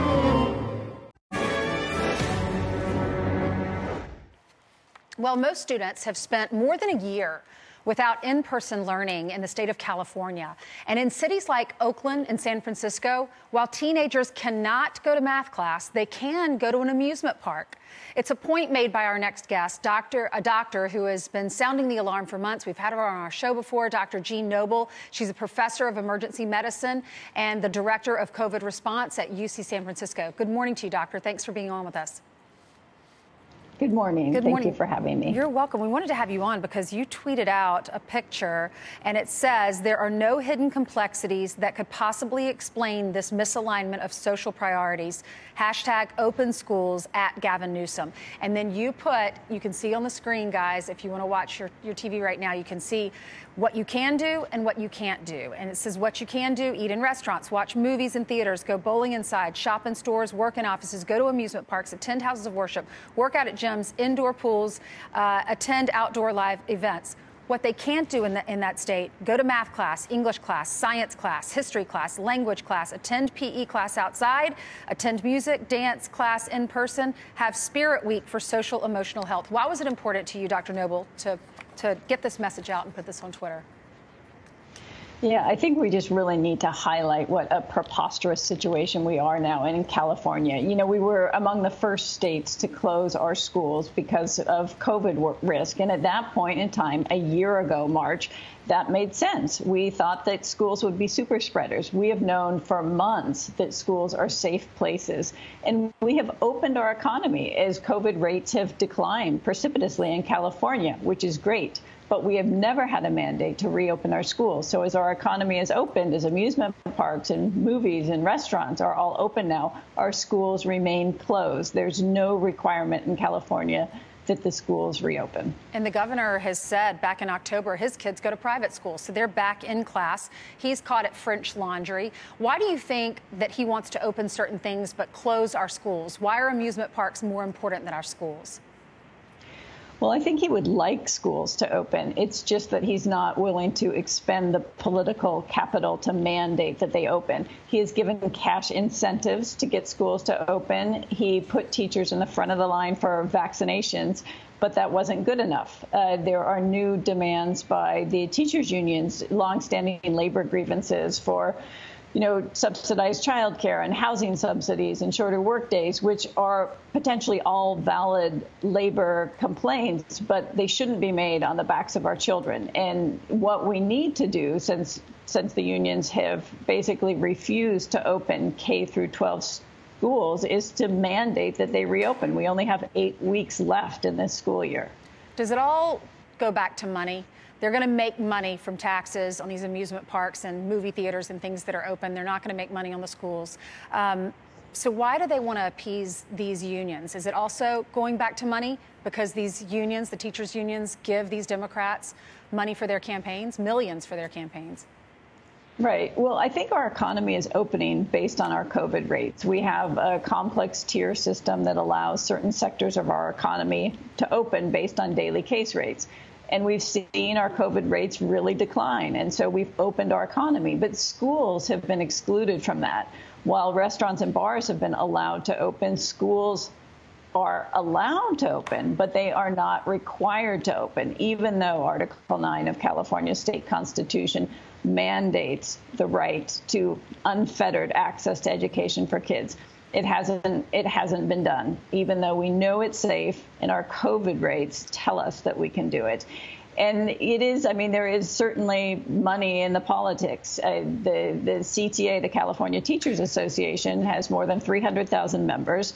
They make political contributions to Gavin Newsom. He does not want to lose their support. And kids are not voters, and kids do not make political contributions. So there's not the same political pressure to open our schools as there has been to open our businesses. Hey there, Mr. Tin Man. You don't know how lucky you are. I've been on the road that you're on. It didn't get me very far. You ain't missing nothing. The men were initially told the study was only going to last 6 months, but it was extended to 40 years. They killed people off. These people, they got diseased people, didn't tell them, told them they were treating it, and the people got sicker and sicker and sicker. After funding for the treatment was lost, the study was continued without informing the men they would never be treated. None of the infected men were treated with penicillin, despite the fact that in 1947, the antibiotic was widely available and become the standard treatment for syphilis, and it's still being the standard treatment today for syphilis. And we got a health department that's not even excited about it. Not even doing tracking. They'd rather chase some mom down and quarantine her in her house because she has a positive PCR test and does not have any symptoms, and they're going to threaten her by the sheriff's department that she cannot cross her property line. The men were initially told the study was, the study continued under numerous public health supervisors until 1972, when a leak to the press resulted in a termination of the program on November 16th of that year, 1972. The study caused the deaths of 128 of its participants. That doesn't mean they just died. They died from syphilis. The 40-year study was a major violation of ethical standards and has been cited as arguably the most infamous biomedical research study in U.S. history. Its revelation led to the 1979 Belmont Report and to the establishment of the Office of Human Research Protections and the federal laws and regulations requiring institutional review boards for the protection of human subjects in studies involving humans. I don't want to get stuck in too much of the weeds here. Bill Clinton in 1997, he was president, and he formally apologized on behalf of the United States government to victims of the study, calling it shameful and racist. What was done cannot be undone, he said. I'm quoting him, but we can end the silence. We can stop turning our heads away. We can look at you in the eye and finally say, on behalf of the American people, what the United States government did was shameful, and I am sorry. Now, the question is, when is that going to happen on COVID? Because we are deceiving people. Now we're into this 16 months. You know, when this first got declared and all those things I talked about earlier, you can't do this, you can't do that, you can't go here, you can't go that, you got to wash, you got to keep spraying antiseptic everywhere, you got to keep washing your hands with all kinds of stuff, right? You remember when they said we're going to lock down for just 2 weeks? 2 weeks! You remember 2 weeks? And I believed it. And so we were scheduled for a tip meeting, and we were getting ready to do the tip meeting, and I got a call and said, hey, you can't meet at the Yuba City Training Center anymore. I said, really? Did we do something wrong? No, you didn't do anything wrong, Lou. It's COVID, and we're afraid you're going to get the treatment plant operator sick where you train, in their training room. I said, oh, okay. So I went out and I tried to find another place, and I had to go to the Church of Glad Tidings and ask them if we could use to have our monthly training meeting. Even though the trauma intervention people serve all the emergency responders of the cities and the counties, they wouldn't let us have a training spot in their deal because we're going to get them sick, even though we're going out and going in the same places they are. So we met at the Church of Glad Tidings. I said, hey, guys, can I borrow a room for 1 month? I said, because they told, the government told us 2 weeks, and then we're going to get past this. We're not past it yet, folks. It's 16 months. Are you with me? How long are you going to be willing to comply? 5 years? Are we going to do masks in the courthouse or shields and all that kind of stuff and not being able to sit next to each other for another 5 years, 2 years? I mean, when These are the brightest people in our community. We'd say the legal community is a very bright part of our community, right? They went to college, and then they went to law school, and they study. They fight these cases and do all this research, right? And the judges got to be extra smart, right? I think they're smart. I do. But what happened? There's like a blind spot. Bill Clinton apologized. Now we're just back to the same old. Now we got autism. Huge autism, and the fact that there's mercury in all these vaccines they're giving these kids. Now we go from give them 3 or 4 vaccines to 50 vaccines. And now there's all these people that funky vaccines. Anyway, I got to stay on my topic here. Okay? All right, I'm going to skip forward here on some of this stuff, and I got to read this stuff to you because it's honestly, I need to shock you. I'm just going to tell you the truth, and it's going to shock you. Investigators enrolled in a study of a total of 600 impoverished African American men. I mentioned that. So, they were literally intentionally deceived by the Public Health Service, who never informed the subject of their diagnosis despite the risk of infecting others. And they were out having sex with their wife, infecting her. She affected the baby. The baby died. The baby came out blind, deaf. They thought, mark that down. The baby came out deaf. No sympathy. It's the same thing right now. There's no sympathy. My friend Cody Preston got run over by a train. He went out and laid down in front of a train. He was so depressed by what's going on. No sympathy for Cody. No reparations. No payoff to his family. My friend up in Nevada County shot himself with a shotgun. There's no sympathy. No sympathy cards. No health officer visits there and say, do you need some grief help? They call me to come and help these people. I'm not even in part of the county. I don't work for the county. Why don't they get over there and do it themselves if they think they got it going? They think they're doing such a great thing. You go deal with the suicide, the guy hanging from the rafters, the guy hanging from the tree, the guy that blew his brains out. There's crap plastered all over the walls. You go clean it up. You did it. You created it. You created the environment that pushed people over the edge. People shooting themselves with heroin, frozen in a curved up spot with a needle in their neck. You go clean them up. You expect the sheriff's department to clean it up all the time? They didn't do it. They're just picking up your mess you created.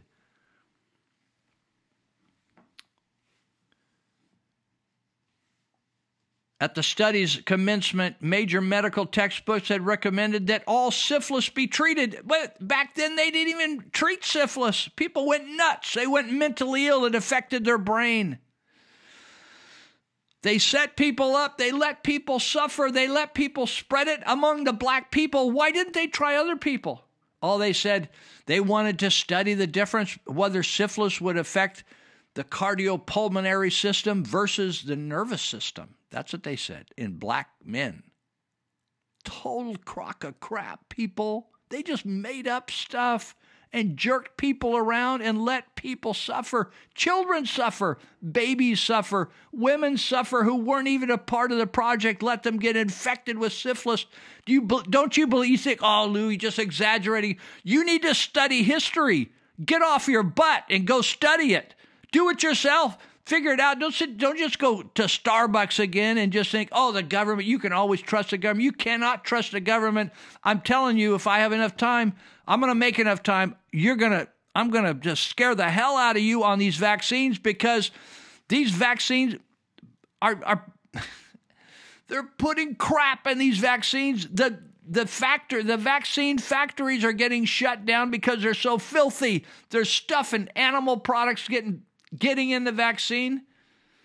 They actually stopped using the Johnson & Johnson. They got the vaccines contaminated. They had to throw out millions of doses because they contaminated the vaccines, and the government FDA caught them. I'm going to run out of time. It's a shame. During World War II, okay, the war breaks out, right? You remember the war, World War II, early 1940s, right? 41, a lot of people went to so a lot of these black guys, right? Impoverished black guys. They joined because they're going to defend our country.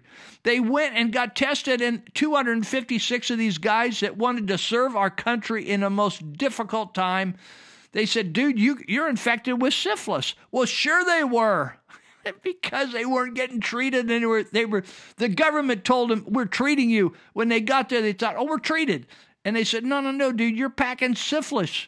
You got to get treated before you can come in the military. You know what they did? Instead of treating them, they said, we're not going to let you go in the military. We want you to remain sick with syphilis. We're going to fake the treatment, and then you're going to end up dying, and we're going to study you right to the end. They treated these people like rats.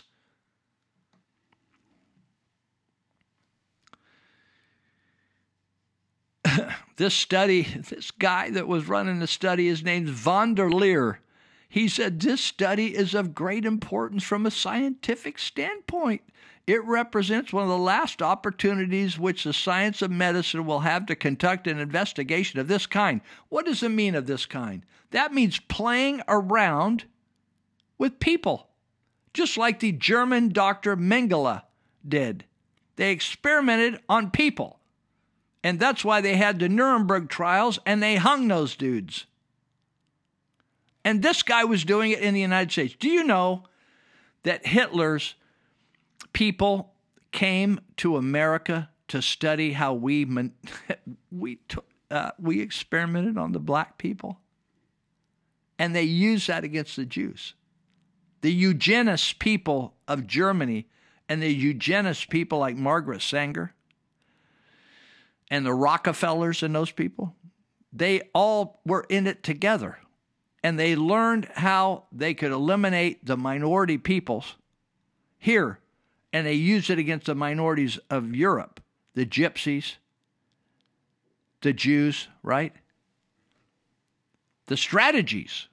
You always hear, oh, the FEMA camps here. Oh, that's just a conspiracy theory. Oh, where do you think they got the idea of the camps? They got them from America. Do you know we had camps for black people? And we called them, I can't think of the term we use, simple-minded people. There's another term for it. But they called them mentally deranged people. And you know what they did? They forced sterilized. You think the Chinese were the first one to come up with forced sterilization? I don't know whether I covered this last week with Uyghur people. Uyghur guys said that they were forced sterilizing Uyghur women in China in the concentration labor camps. We had that going way before them. We were doing that to black women. By 1947, penicillin was a standard therapy. The U.S. government sponsored several public health programs to form rapid treatment centers to eradicate the disease completely. When campaigns to eradicate the venereal disease came to Macon County, study researchers prevented the subjects from participating. They said, our guys can't take it. When they said blacks moved to the front of the line and the NAACP said, yeah, we deserve it, they are so stupid taking this shot. Although some of the men in the study received arsenical, it's an arsenic type treatment, or what they call, or they got some penicillin elsewhere, for most of them, this did not amount to adequate therapy. In other words, you got to give penicillin in the right way. By the end of 1972, when it ended, 74 of the test subjects were still alive. Of the original 399 men, 28 had died of syphilis, 100 died of related complications from syphilis, 40 of the wives had been infected, and 19 of their children were born with congenital syphilis. That's like affecting their brain and their nervous system and everything else.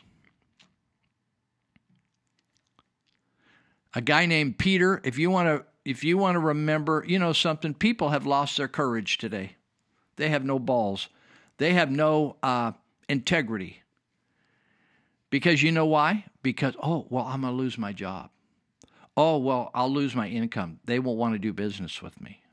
So people won't speak out. I know doctors today that think Dr. Lou is so full of baloney, but they will not speak out. You know why? Because ethically, you don't speak out against another doctor. Same thing with attorneys. There's attorneys here crooked as the people that are in jail. I know them. They're crooked. Doctor, I know a doctor that molested his patients. He got finally caught and kicked out of the medical profession. Doctors will not speak out against her. Whistleblower, a guy named Peter Buxton, B-U-X-T-U-N, Peter Buxton. Remember that. He was a hero to the black people. They probably don't. He's a white guy. He whistleblew. Led to major changes in the U.S. law and regulations. It wasn't easy. He fought for years to expose the murderous. These people, I'm telling you, you say, people got a problem with me saying people ought to be tried and shot. We have done that for years throughout history. People, crimes against humanity. What was this? What would you call it? If your relatives were lied to and they died and your niece died, baby niece, nephew or niece died of syphilis because the U.S. government let it happen and lied to them, infected them, or not infected them, but lied to them and gave them something that wasn't going to do them any good at all. They wanted to watch what it did to their body. That's exactly what they did in Nazi concentration camps. Oh, well, you know, we would never do that. We did that. We've done it over and over again. We've sterilized black people. They called them simple-minded, a gal that maybe had too many kids. They got some judge to go along with it. You think, oh, well, judges would never do that. I hope none of our local judges would do that, but I'm telling you, there are some screwed up judges in this country. They are corrupt big time. I'm sorry I'm running out of time for a lot of this. This is some great stuff here. It will scare the hell out of you if you'll take time to read it. There was one lady, I'm very sad for her. She was a nurse, black nurse, and she was used to pull this all off. And she stayed with the program. Where is her? Her name is Eunice Rivers. She was the longest employee of the program, and she coddled and knew the whole thing. Nurse Eunice Rivers, trained at Tuskegee Institute and worked at its hospital, was recruited at the start of the program, just like Planned Parenthood recruited black pastors to lie to people to go to these clinics and kill their children. Rivers played a crucial role in the study because she served as the direct link to the regional African-American community. Vandeleur, the head guy, considered her participation to be the key to gaining the trust of the subjects and promoting their participation. There's so many people that trust in this, all these medical people right now pushing this baloney. As a part of Miss Rivers' Lodge, she had a place where they would come to get these supposed treatments. Participants would receive free physical examinations at Tuskegee University. They thought, oh, Miss Rivers, she got our back. She's loving us. They would give them free rides to and from the clinic, hot meals on examination days, and free treatment for minor ailments. Remember all what? Can you think of anything that's going on today to make you comply? How about the stimulus checks? Is that like a free meal for you? You loving that stimulus check? You liking that? You're not getting like a pot of stew or a bowl of beans, but you're getting that unemployment insurance. I heard that's pretty good. I'm not getting it, but I heard it's pretty good. In fact, some of you prefer it to going back to work, I heard. Rivers became the first person who provided continuity to the participants. She was the only study staff person to work with participants for the full 40 years. This woman, is she rotting in hell?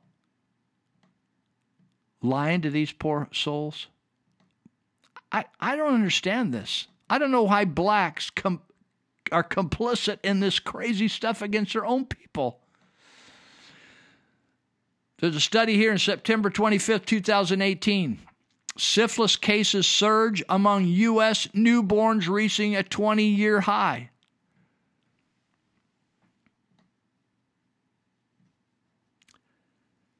Says congenital syphilis can lead to a number of complications, including miscarriage or premature birth, as well as blindness, deafness, and death in newborns. And we don't want to worry about it by the health department over here because we got other things on our mind. Come on, people. All right, we're going to take a break. We're going to end up starting our fifth segment here in just a second. Hold on. We're gonna rock this town, rock it inside out. We're gonna rock this town, make them scream and shout. We're gonna rock, rock, rock, rock, rock, man, rock. We're gonna rock till we pop. We're gonna roll till we drop. Rock this town, we're gonna rip this place apart. Oh, let's rock it at the Yes Festival!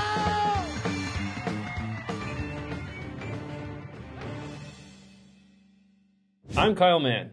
I'm Ethan Nicole, and this is the Babylon Bee News Desk. With Derek Chauvin found guilty on all 3 counts, many who have been seeking racial justice feel that for once they've won. Oh, what? But some, No. Not me. Hold up. But some feel that this wasn't true justice at all. With us now is one of the founders of Black Lives Matter, coming to us from one of her homes in Malibu, California. This is just the beginning. We got more work to do. There will not be justice until I can afford a 5th house.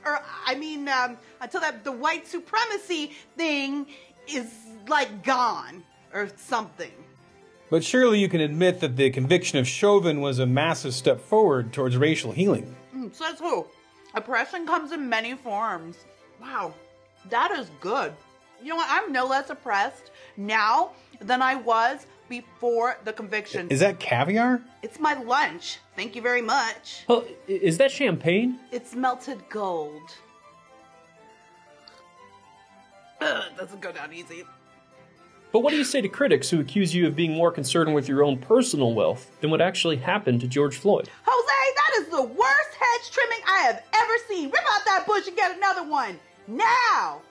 You cannot find good help these days. What'd you say? No justice, no peace, okay? So at this major milestone, what do you see next for Black Lives Matter, the organization? Your M&Ms, ma'am. Is that a green M&M I see in there? Guess who's fired? Black Lives Matter have got a long, lucrative future ahead. I'll make sure of it. Jose! All right, well, there you have it. The future of Black Lives Matter. In other news, Nancy Pelosi thanked millions of babies today for sacrificing their lives for women's rights. Thank you, 60 million babies, for sacrificing your life for the noble cause of reproductive health. So there's 2 arguments for that. First is the stage of development. When leftists call a baby a fetus and say that a fetus is not a baby, by definition, it's different. That's a stupid argument because a fetus is simply a term that identifies the stage of development. You know, it starts with a zygote and then an embryo and then a fetus and then a baby when it's born. But the terms for stages of development continue after birth. You have a newborn, you have an infant, you have a toddler, you have a child, you have an adolescent, you have an adult, you have, geriatric. I mean, it's just a term. I think that's a real one.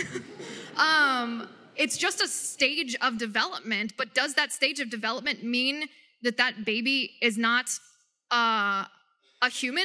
Is it a different species? Because if not, then the stage of development is completely irrelevant.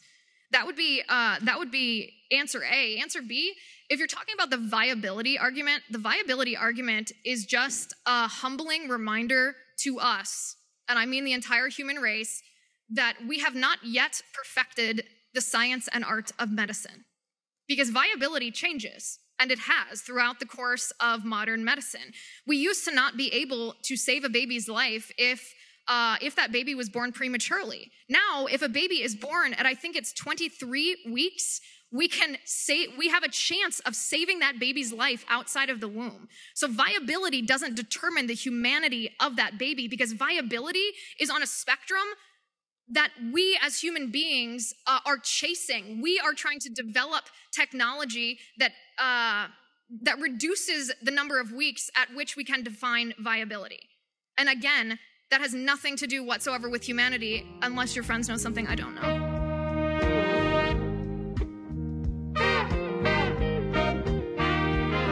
Well, it's not always raining.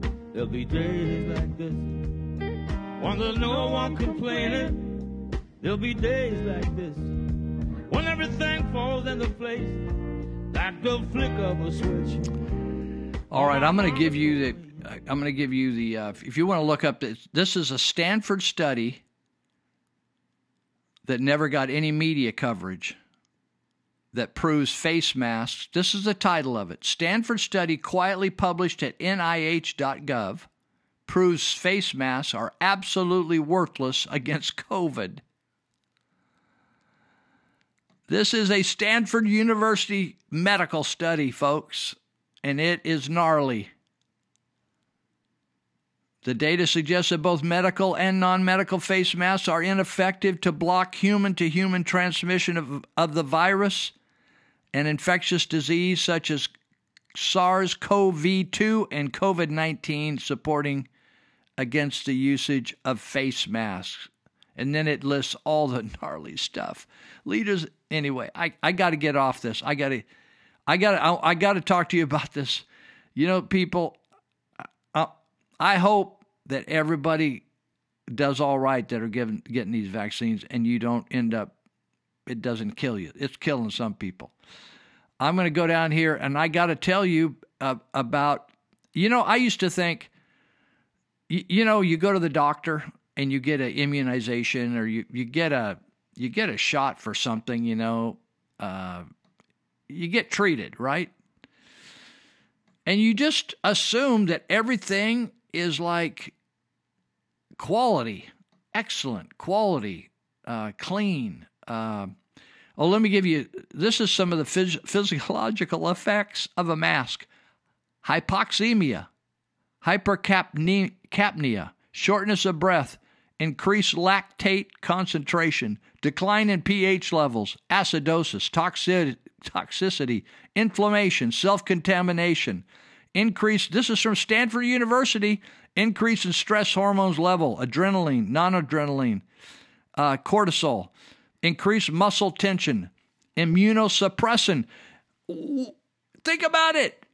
Mask is suppressing your immune system, which is supposed to kill COVID. It's suppressing your immune system, according to Stanford University. Here's a psychological effect. Remember, I was talking about the collateral damage, the psychological effect. It activates the fight or flight stress response. Those are chemicals that pour out of your brain and just poison the crap out of you. Chronic stress condition, fear. I'm telling you, people. Mood disturbances, insomnia, fatigue, compromised cognitive performance, other health consequences, headaches, anxiety, depression, hypertension, cardiovascular distress, cancer, diabetes. Also, that's just a tidbit. If that doesn't get it for you, wear your mask. Enjoy it. Buy a bunch of them. It's amazing to me. Some of these masks have been worn day after day after day. The same mask, they just put the same one on. They're just sucking in all this funk. It's just ridiculous. It's a pitiful thing. Okay. Here's another set. Pfizer's COVID vaccine may trigger herpes virus that causes shingles. They're not talking about genital herpes. They're talking about the chicken pox virus. If you got chicken pox, like I had chicken pox when I was a kid, they say that if they tested me right now, I would show the chicken pox virus in my system, but it's latent. In other words, it's not gonna activate. But the COVID vaccine, they're believing it's triggering the herpes virus that causes shingles. I don't know if you've ever had a shingle. Some of my friends have, and they say it's not so good. I've not had it, thank you, Jesus. So anyway, what it does is awakens the herpes virus to become active and then come out in your system, right? It's the same virus that causes chickenpox causes shingles.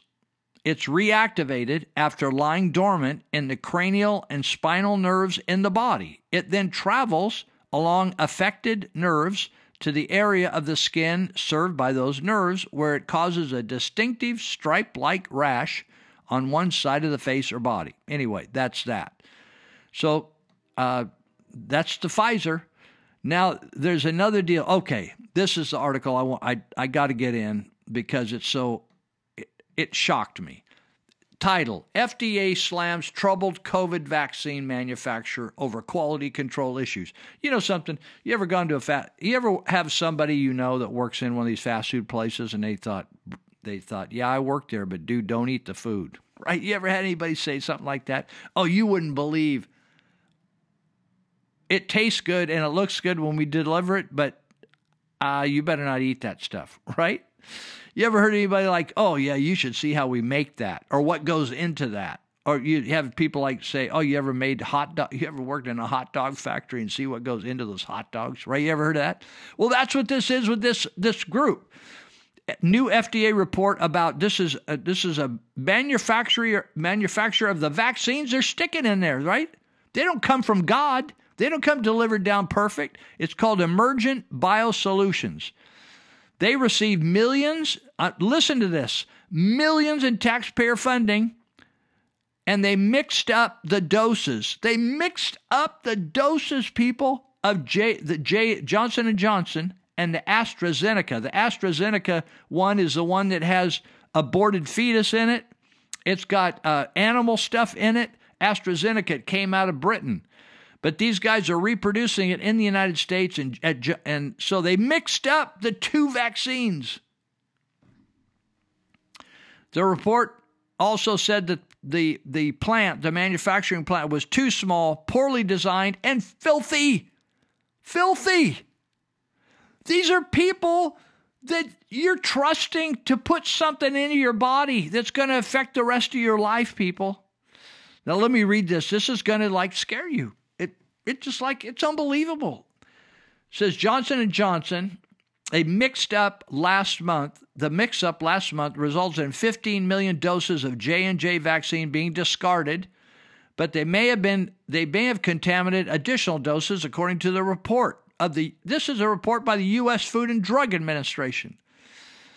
The 13-page report also identified a series of other problems at the Baltimore facility owned by Emergent Biosolutions. Emergent, which in June received $628 million in taxpayer funding through the U.S. Department of Health and Human Services to establish a primary U.S. manufacturing. They got the deal. They cornered the market. And I'm telling you, all the bosses sold their stock. It peaked and they sold. They had an inside trading deal, and they made millions of dollars on a stock drop. The FDA they temporarily shut down their operations. According to the FDA report, there is no assurance that other batches have been subject to cross-contamination. The report also said the plant was not maintained in a clean and sanitary condition. Inspectors found peeling paint and unidentified black and brown residue on the floors and walls, as well as a failure to properly decontaminate waste generated during the manufacture of the vaccine. During the FDA inspection completed Tuesday, the Baltimore plant was found to be too small, poorly designed, and dirty. Unsealed bags of medical waste were observed, along with damaged floors and walls that could inhibit proper cleaning. Emergent also failed to adequately train their personnel involved in manufacturing operations, quality control sampling, weigh and dispense, and engineering operations to prevent cross-contamination of bulk stuff. You ever had a package of food and it says no peanut products?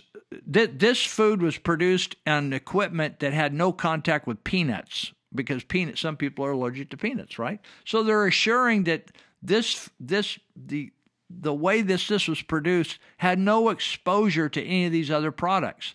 They're mixing the vaccines. It says So this Dr. Jose Romero, chairman of a panel advising the Centers for Disease Control and Prevention, said this: I'm shocked. Caesar, he says, Jose says, I'm shocked. I can't put it, I don't even have any words to say. Jose says he works for the Centers for Disease Control. He says he's going to meet Friday to determine whether to lift the pause on JJ's vaccine, announced last week after reports of blood clots in the brain. One young guy, he was like about 40 years of age, went and got the vaccine, died, left 7 children plus his wife. I know a lot of you liberals will say, well, we need to stop that guy anyway with 7 kids. We don't believe in 7 kids, right? One and done. In statements Wednesday, the FDI, Emergent, and JJ said they were working to resolve the problems at the factory, but gave no indication of how long that would take. Now this isn't just a little blip. Just 2 weeks after the government handled JJ control over the air-prone Emergent plant, the FDA asked Emergent to suspend production of JJ's COVID vaccine after inspecting the facility. According to the Washington Post, J&J said it was working to resolve the situation and Emergent would address any I got to get down here to the beef. So anyway, this plant is filthy, dirty. The chemicals got all mixed up, dude. They were like running grape juice, and then they got orange juice going, and they mixed the orange and the grape juice together. It's like Sunsweet style, right? Sunsweet packages over here in UBC. They package all these special drinks and everything. It's like Sunsweet didn't clean the product out and just added some more stuff to it and mixed it together.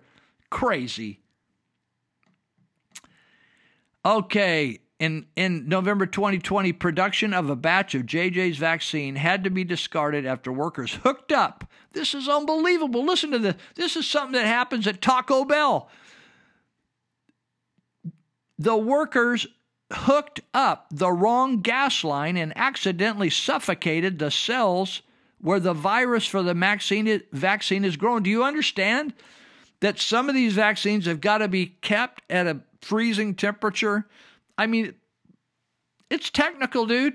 It is not something that some welfare babe just rolls out of bed after smoking crack all night and comes in there and does a good job and everything's going to be hunky-dory. You know, the stuff that you're jamming in your arm, you have no idea where it came from.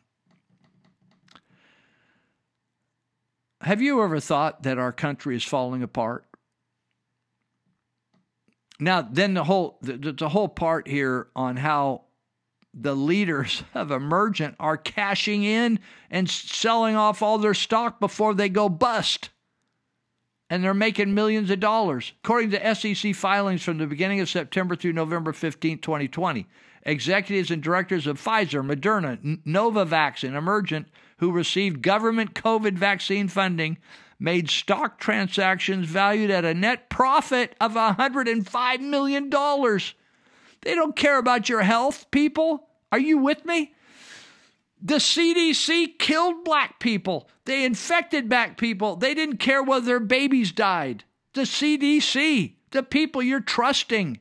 I'm telling you, like the Air Force motto. They say, it's slipping my mind what the Air Force motto is I always use. In God we trust, all others we monitor. Everybody else you should be monitoring. Everybody else. Don't trust anything. The country is no longer... Barack Obama said at one time, this is not a Christian country. I think he and I look at it a little bit differently, but I would agree with him in one sense. It is no longer based, it is no longer a moral country. Whether it's Muslim, whether it's Confucianism, whether it's Buddhism, it's no longer a moral country. People are absorbed in their self. They're self-serving. They will do anything. They will slit your throat. They will put a funky syphilis in your arm. They will let you think they're treating you, and they're not treating you. They're treating you like a guinea pig. Don't blame me. And don't say, oh, well, Lou, he's just negative. Fine, negative. Don't do any research. Right? Just specialize in eating your Snickers and a cup of coffee and go get the vaccine. Be stupid. Be stupid. The stockholders are suing the directors. The lawsuit alleges false and misleading comments by company executives drove up the price. Listen, these people they're not humanitarians. They're not philanthropists. They're just ripping you off. They don't care what happens. They're going to blame it on the government. Do you think you're going to be able to sue the government over this vaccine? You cannot sue Pfizer, Moderna, or any of the other vaccine makers. They're exempt. They're immune. You know why? Because the people you put into Congress voted that way, and they gave them immunity. And then they gave them millions and billions of your tax dollars. I'm just not throwing terms out. I'm telling you, they fronted them money to produce these to save your life from the common cold. And then they turned around and had these funky factories. Did you see? I don't know whether you saw this I saw this picture over and over on social media of these Indian dudes. And I've been to India, and so you'll go into these little shops, and they'll be all sitting on the floor, working on making gems or working on marble or carving stuff and inserting gems into marble, but they're working on these little primitive wheels and rigs and jigs and stuff, and they're all in shorts working on the floor. It's very hot and very primitive, and it's a shot of them making face masks that are coming to the U.S., and the masks are stacked right on the dirt floor. It's just unbelievable. It is unbelievable. But that's what you're putting in your arm, and the production of these vaccines is funky. It's funky. It's funky. So I want to mention we got a few minutes, and then we're going to break into the last segment here. I can't believe it's over. There's just a lot to talk about these things, and I want to talk more about the syphilis thing and about the vaccine thing. I just don't have the time. I'm just once a week. But I want to thank Monty Hecker, who's done such a wonderful job building a company out here in Yuba County that's now serving all over Northern California. If you need somebody to help you with your security issues, or you need somebody to brainstorm with, whether it's home security or whether it's business security or farm security, Monty Hecker is an honest, good guy, and located in Yuba County, but serving counties, probably maybe 15, 20 counties up here in the Northern California area. He tells me from below Sacramento all the way up to the Oregon border, here and there. So wherever you are, if you're up here in Northern California, you could get a job. They're looking for workers. Everybody I know that has a business is looking for good workers. Isn't it amazing? There's a breakdown of quality people. People just don't want to work, and they're not honest, and they're loaded on drugs. They're smoking the weed. So Elite Universal Security is Monty Hecker's operation. They're at 5548 Feather River Boulevard. And when we get going here on this Recall Gavin campaign and put up signs, they'll have signs out there. They don't have them yet, but they will have them there, and we'll have them in several places to distribute. Monty has been the key guy here on Recall Gavin up here in Yuba Sutter counties. So you can look at his website, EliteUniversalSecurity.com.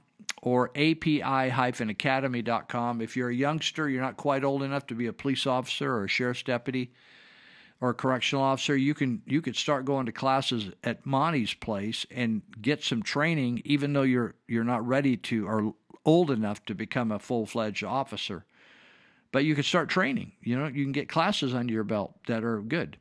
So check that out. You can also get a concealed weapon permit through the training and the class through Elite Universal Security. You can call them at 530-749-0280, 530-749-0280.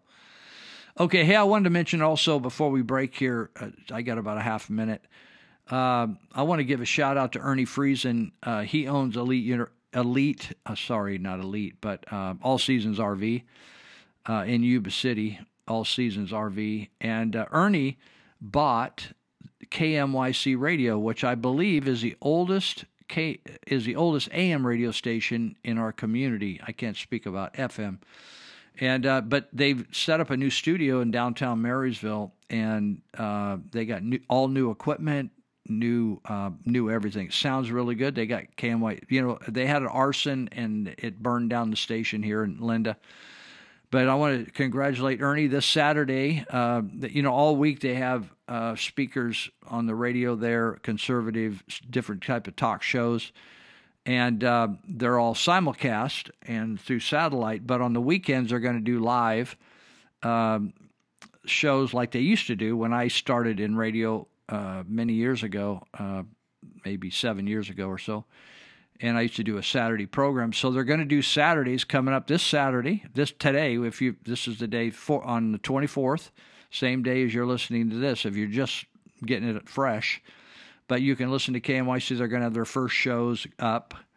And I'm not going to be there, but I may in the future. I just got to work out some details. They've invited me to come back there. But there will be some speakers, live speakers throughout the day, various topics. I don't know if you remember Mike, the wine guy. He's supposed to be coming back, and Bob Day's going to be there doing a show. And so anyway, you might want to start looking back at 1410 AM. And they may have an FM side to them, but I can't remember that, whether they've hooked that up yet or not. But it's I've been listening to it during the week, and it's clear and sounds great. So let me take a break, and then we're going to come back and finish the last segment. All right. I went down to the river, and I took a look around.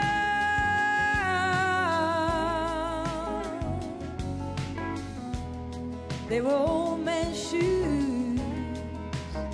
There were needles on the ground.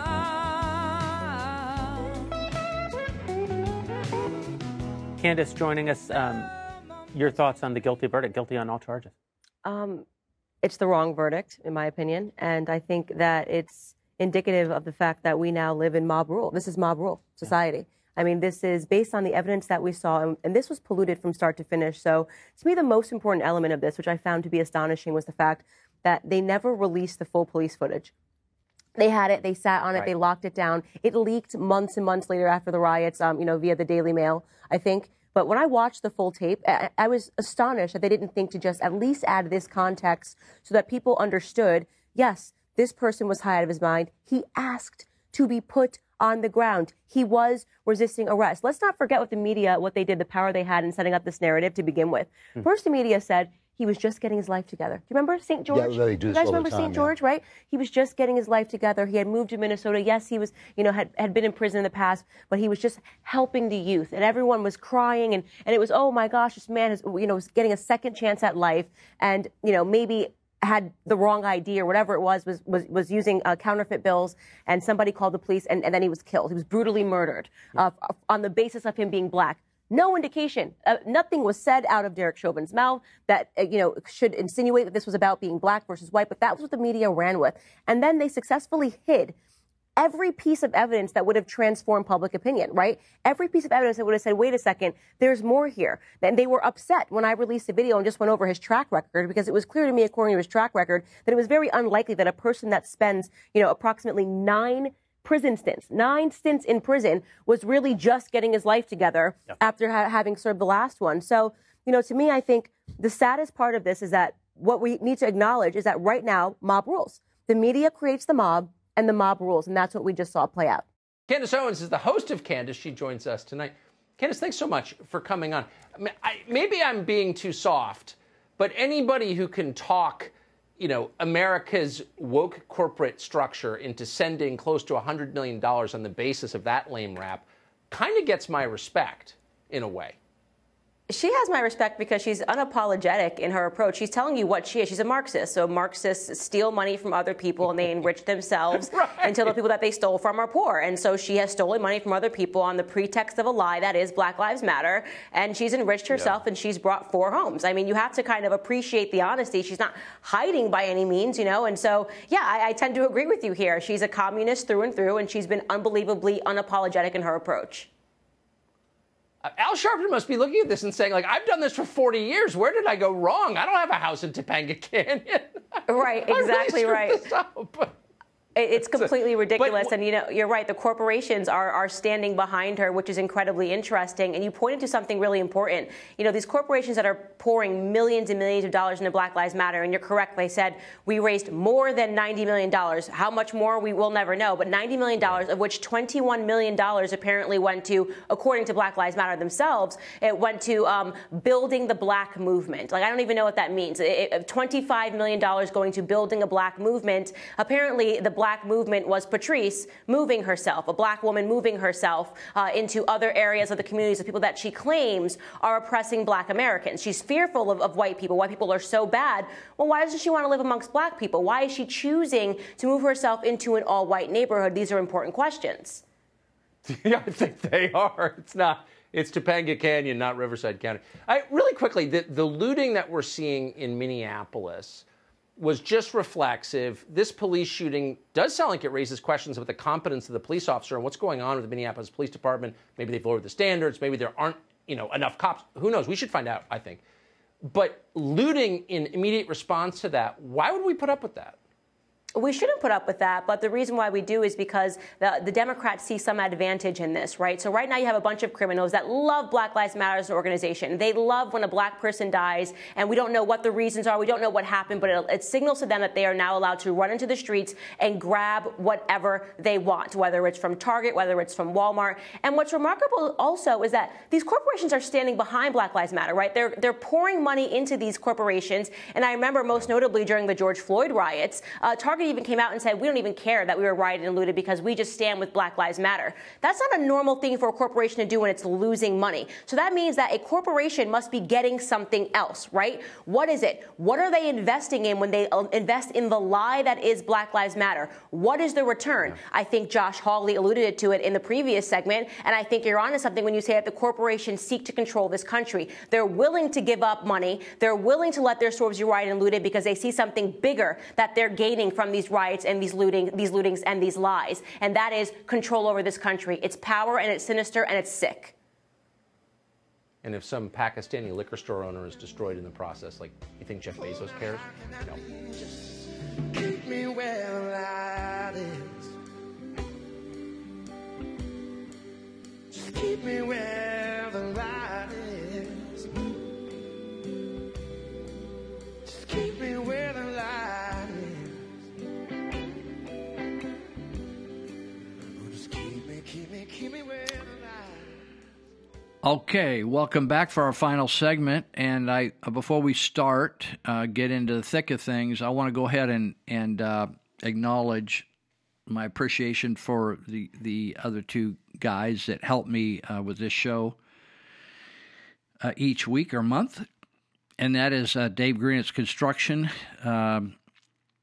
This week that just passed, Dave's wife and him put together a play, a dinner theater, Choices, that they had out at the Church of Glad Tidings, or the Embassy Theater on the Church of Glad Tidings campus. And they had 3 nights of a dinner theater, and they raised money, all the proceeds of the raffle and the paying of the seats and everything, the dinner, the theater. Normally the theaters out there, if there's no dinner theater, they're all free.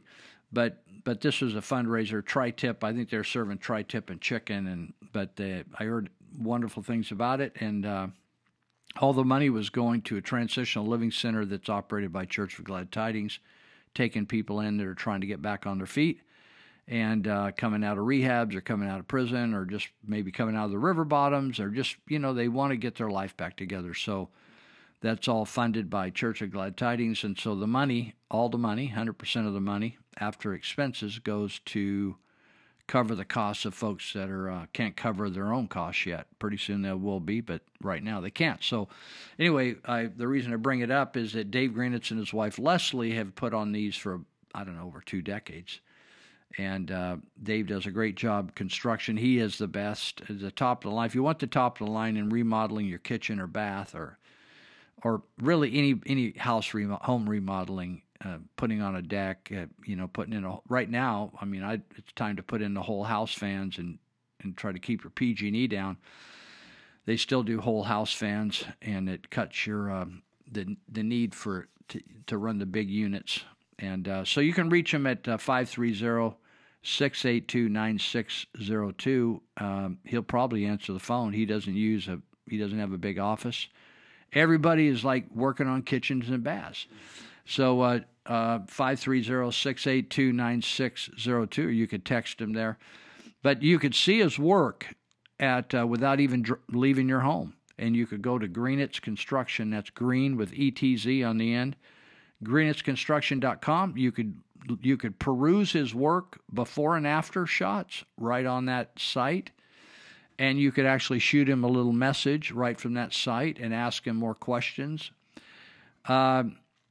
You could also go to his Facebook page, which is Dave Greenitz Construction, and that's your Facebook page. Same thing over there, before and after, cool shots showing what they did to rejuvenate and upgrade kitchens that were from the 1950s, 60s, 70s, 80s, 90s, just lots of decades, all the different looks, and now what the looks are today, and bathrooms, etc. So check it out.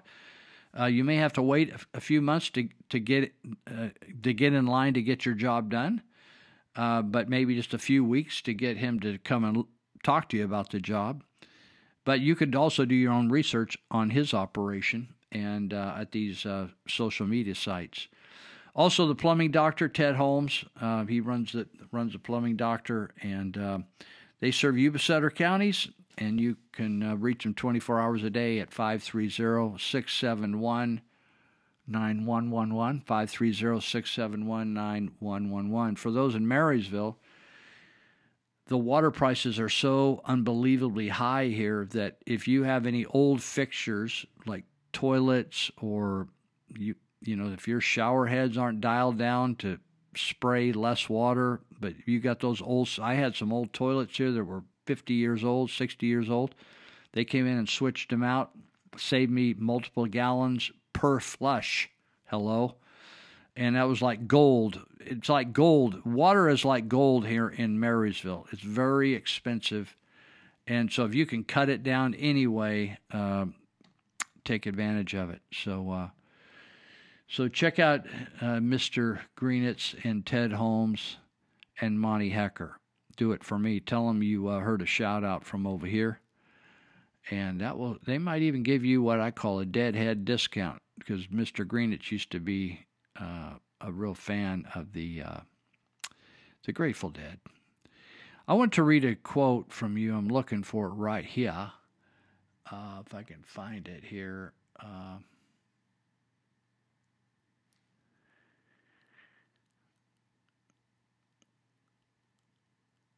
I don't know whether I'm going to find it. I'm close. Next one. Bobby Kennedy. And so if you're relatively young, you wouldn't know who Bobby Kennedy is. Bobby Kennedy was the younger brother of John Kennedy, who was president. And when John Kennedy became president, his brother, who was an attorney, he made the Attorney General of the United States. And at that time, there was a big mafia problem. There's still mafia issues in the United States, but at that time, there was an Italian mafia problem. And Bobby Kennedy worked pretty hard at cleaning it up. And so he says this, which I like it. He says, every time we turn our heads, we need to listen to this right here, because our nation right now is predominated by people with no backbone, and they will not stand up against evil. And so when you don't do that, evil prevails and the whole country falls to hell in a handbasket. So Bobby Kennedy said this: every time we turn our heads the other way when we see the law flouted. Like, it was interesting to hear Judge Barrier this week talk about that he believed in the law. Some judges don't. Some judges flaunt the law. They ignore the law. They just make decisions. But I could tell that Barrier said, I'm honoring the law wearing this mask. He didn't get into his personal beliefs. He just said, I'm honoring Judge Givens, who declared we're all going to wear masks. So Bobby Kennedy says, every time we turn our heads the other way when we see the law flouted, then we tolerate what we know to be wrong. When we close our eyes and ears to the corrupt because we are too busy or too frightened, when we fail to speak up and speak out, we strike a blow against freedom, decency, and justice. Right now, we're seeing people that are being found guilty that aren't guilty. We're being run by mob rule. It doesn't matter whether we're in court or not. Wrong people are going to prison and getting punished. That's justice. Decency is, the Founding Fathers did not believe this country would survive unless people had a moral compass in their soul and heart and were decent people, and they could manage themselves. They had self-control. There aren't enough police in the world to control everybody. People need to take control of themselves and manage themselves and be good people. There's a clip, I think, here today that you listened to that talks about, Tom Sowell talks about what we've lost to honesty. Have you ever noticed how often people lie? Some of the most important people are, big shots in our country, big people you trust, you should be able to trust. They lie. And so he said it's a blow against freedom, decency, and justice. Decency is virtue, being virtuous. Freedom, blow against freedom. People have surrendered their freedom in this COVID thing. It's amazing. They just say, oh, yeah, it doesn't make any difference to me. It's just unbelievable. Unbelievable. Okay, so I want to also, this is just the crazy things that are going on. This is another story here. I'll just read this story. A young 17-year-old was shopping at St. Cloud, Minnesota at a sports store called Shields. The cashier was a Muslim lady who was wearing a headscarf. The 17-year-old was wearing a necklace with a cross on it. She told him, the Muslim lady, the cashier told the guy he would have to put his cross under his shirt because it offended her. He told her he would not do that. Then he told her that he thought she should take her headscarf off. She then called for the manager. The manager came out and told the 17-year-old to just put his cross under his shirt, and everything's just going to be fine.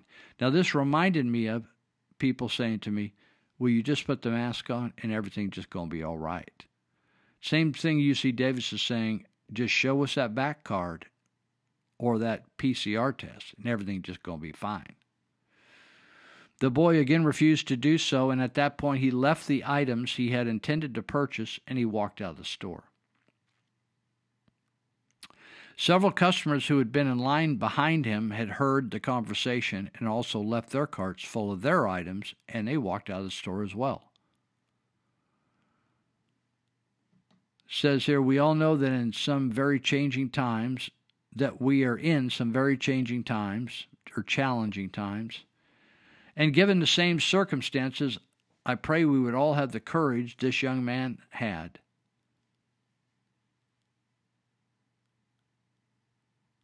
The question is, what are we willing to stand up for? What are we willing to do? Some friends of mine were up at the Chico City Council meeting because we've been meeting in Yuba and Sutter counties with people from Butte and Nevada counties and Sacramento counties about some of the same challenges we have here. And at the city council chambers, the folks walked in some of my friends, signed a speaker's card. And I think they refused to put on a mask. But anyway, the chief of police was there. And I think I know this guy. I think this guy used to work for the Yuba County Sheriff's Department. And when he was a youngster, he was just the finest guy. And I've always wondered whether this is the guy I knew down here because I was on trauma calls with him. And I think his name was Matt Madden. And he was just the nicest guy. And then all of a sudden he moved to Chico. I think he was married at that time. I think his wife may have even worked at the ER, the Adventist at that time, right out ER. Anyway, Matt went up to work for the police department in Chico. And then when all these folks were up there to speak at the meeting, they had an interaction with law enforcement, and they said, hey, you got to either they said you have to wear a mask or they have to wear a mask and you can't really be in here. And city council was scheduled to have a meeting and they were there, but they just decided to go into closed session and discuss stuff there and just canceled the meeting. It's just the craziest thing of what we're going through here. It says, we all know that we're in some challenging times, and given the circumstances, I pray we would all have the courage the young man had. We spent a few minutes talking about the challenge we are facing for our First Amendment rights and of religious freedom. The guy says, I have to wonder, what is next? Are they going to try to ban the jewelry store owners from selling any jewelry with a cross on it? Well, something to think about. You know, when I was in Beijing one night, we had just smuggled a bunch of Bibles in there, and we were in a nice hotel, and so we had a team meeting, and we had a guy from the underground church there. And so one of the questions from one of the people from our team was, we've heard that there's religious freedom here. We've heard there's religious repression here. We heard there's forced abortions here. We've heard this, we've heard that, the other. And he said, hey, the guy spoke good English. He said, China is a big place. And he said, we got over 1 billion people, so everything you've heard probably is happening somewhere. And his point was the same thing we have today. Like, there is a difference between sheriffs, one sheriff and another. One sheriff is more proactive with the Second Amendment. There's just nobody's the same. And so in some areas of China, they just allowed the church to exist and didn't harass people. In other areas, they persecuted the church and tore their building down. So that's the differences, and you have the same differences here. Some city councils right now and supervisors, you can go in, and like they said last week, at the or maybe it was, I think it was the last time the Board of Supervisors met, I was told in Sutter County, nobody even had a mask on. The COVID thing had gone by the wayside. Something they did, they sorted things out and changed things around in Sutter County.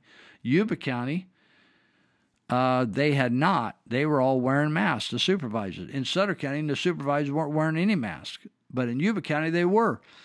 But in Yuba County, they ended up passing a Second Amendment resolution that basically said if any other government official declares it's got to be this way or that way about guns, we're going to just follow the Constitution, and that will be that.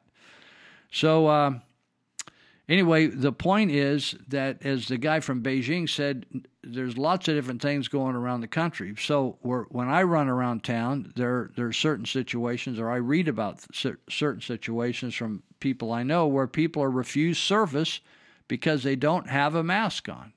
In fact, a friend of mine was in Chico, and he was trying to just order a slice of pizza. Like, they don't really have, I don't know if they have slices here, but he was trying to order, and he was ordering from a window. In other words, he was outside the store and they were inside, and they said, you have to have, they were harassing him about the mask. And they were wearing masks, the workers inside, but they said, we can't serve you this unless you put on a mask. And I had the same experience with the local Starbucks here that I've never spent a nickel with Starbucks since. It was months ago. And late one night, normally I don't even shop at Starbucks, but I just had a hankering for a particular type of drink. And I just slid in there and I went up and I ordered. And she said to me, do you have a mask? I said, no, I don't use them. And she said, well, I can't sell you a drink unless you put on a mask. Now that has become, it's not anything to do with health anymore. It has everything to do with a social credit score. In other words, if you don't comply with what we believe, whatever rules we have, you have to comply with, or we're not going to serve you. We're not interested in your business. And I thought, I got you loud and clear, girl. I said, no hard feelings, but I got your message, and I won't be buying anything from here anymore. It's over. So she didn't really care either, because it wasn't her rules.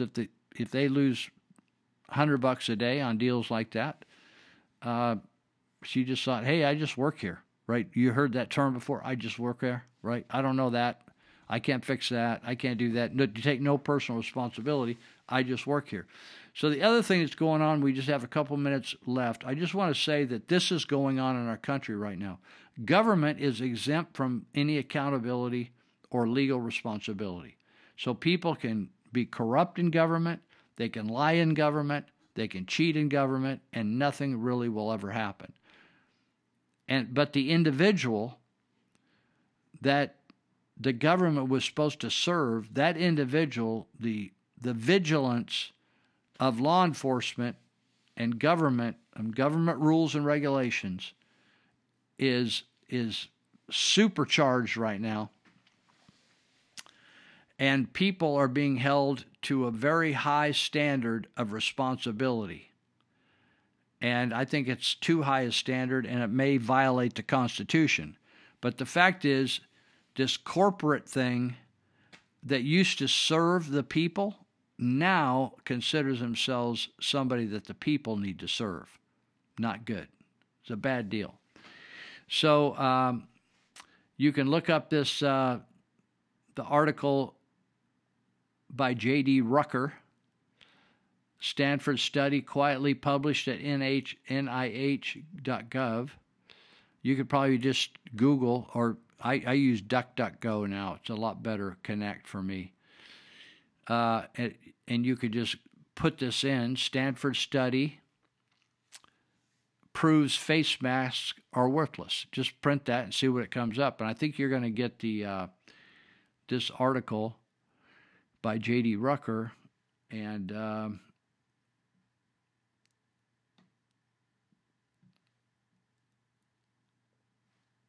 yeah, so you can pull it up and you could read it, or you could print it off, or whatever you want to do. I got mine all highlighted and jacked up. So anyway, we're running out of time, and I want to give you a shout out. So do something good this week, and you can always reach me if you need some help. Okay, 530-713-1838. We're so glad to see so many of you lovely people here tonight. We would especially like to welcome all the representatives of Illinois' law enforcement community who have chosen to join us here in the Palace Hotel Ballroom at this time. We certainly hope you all enjoy the show. And remember, people, that no matter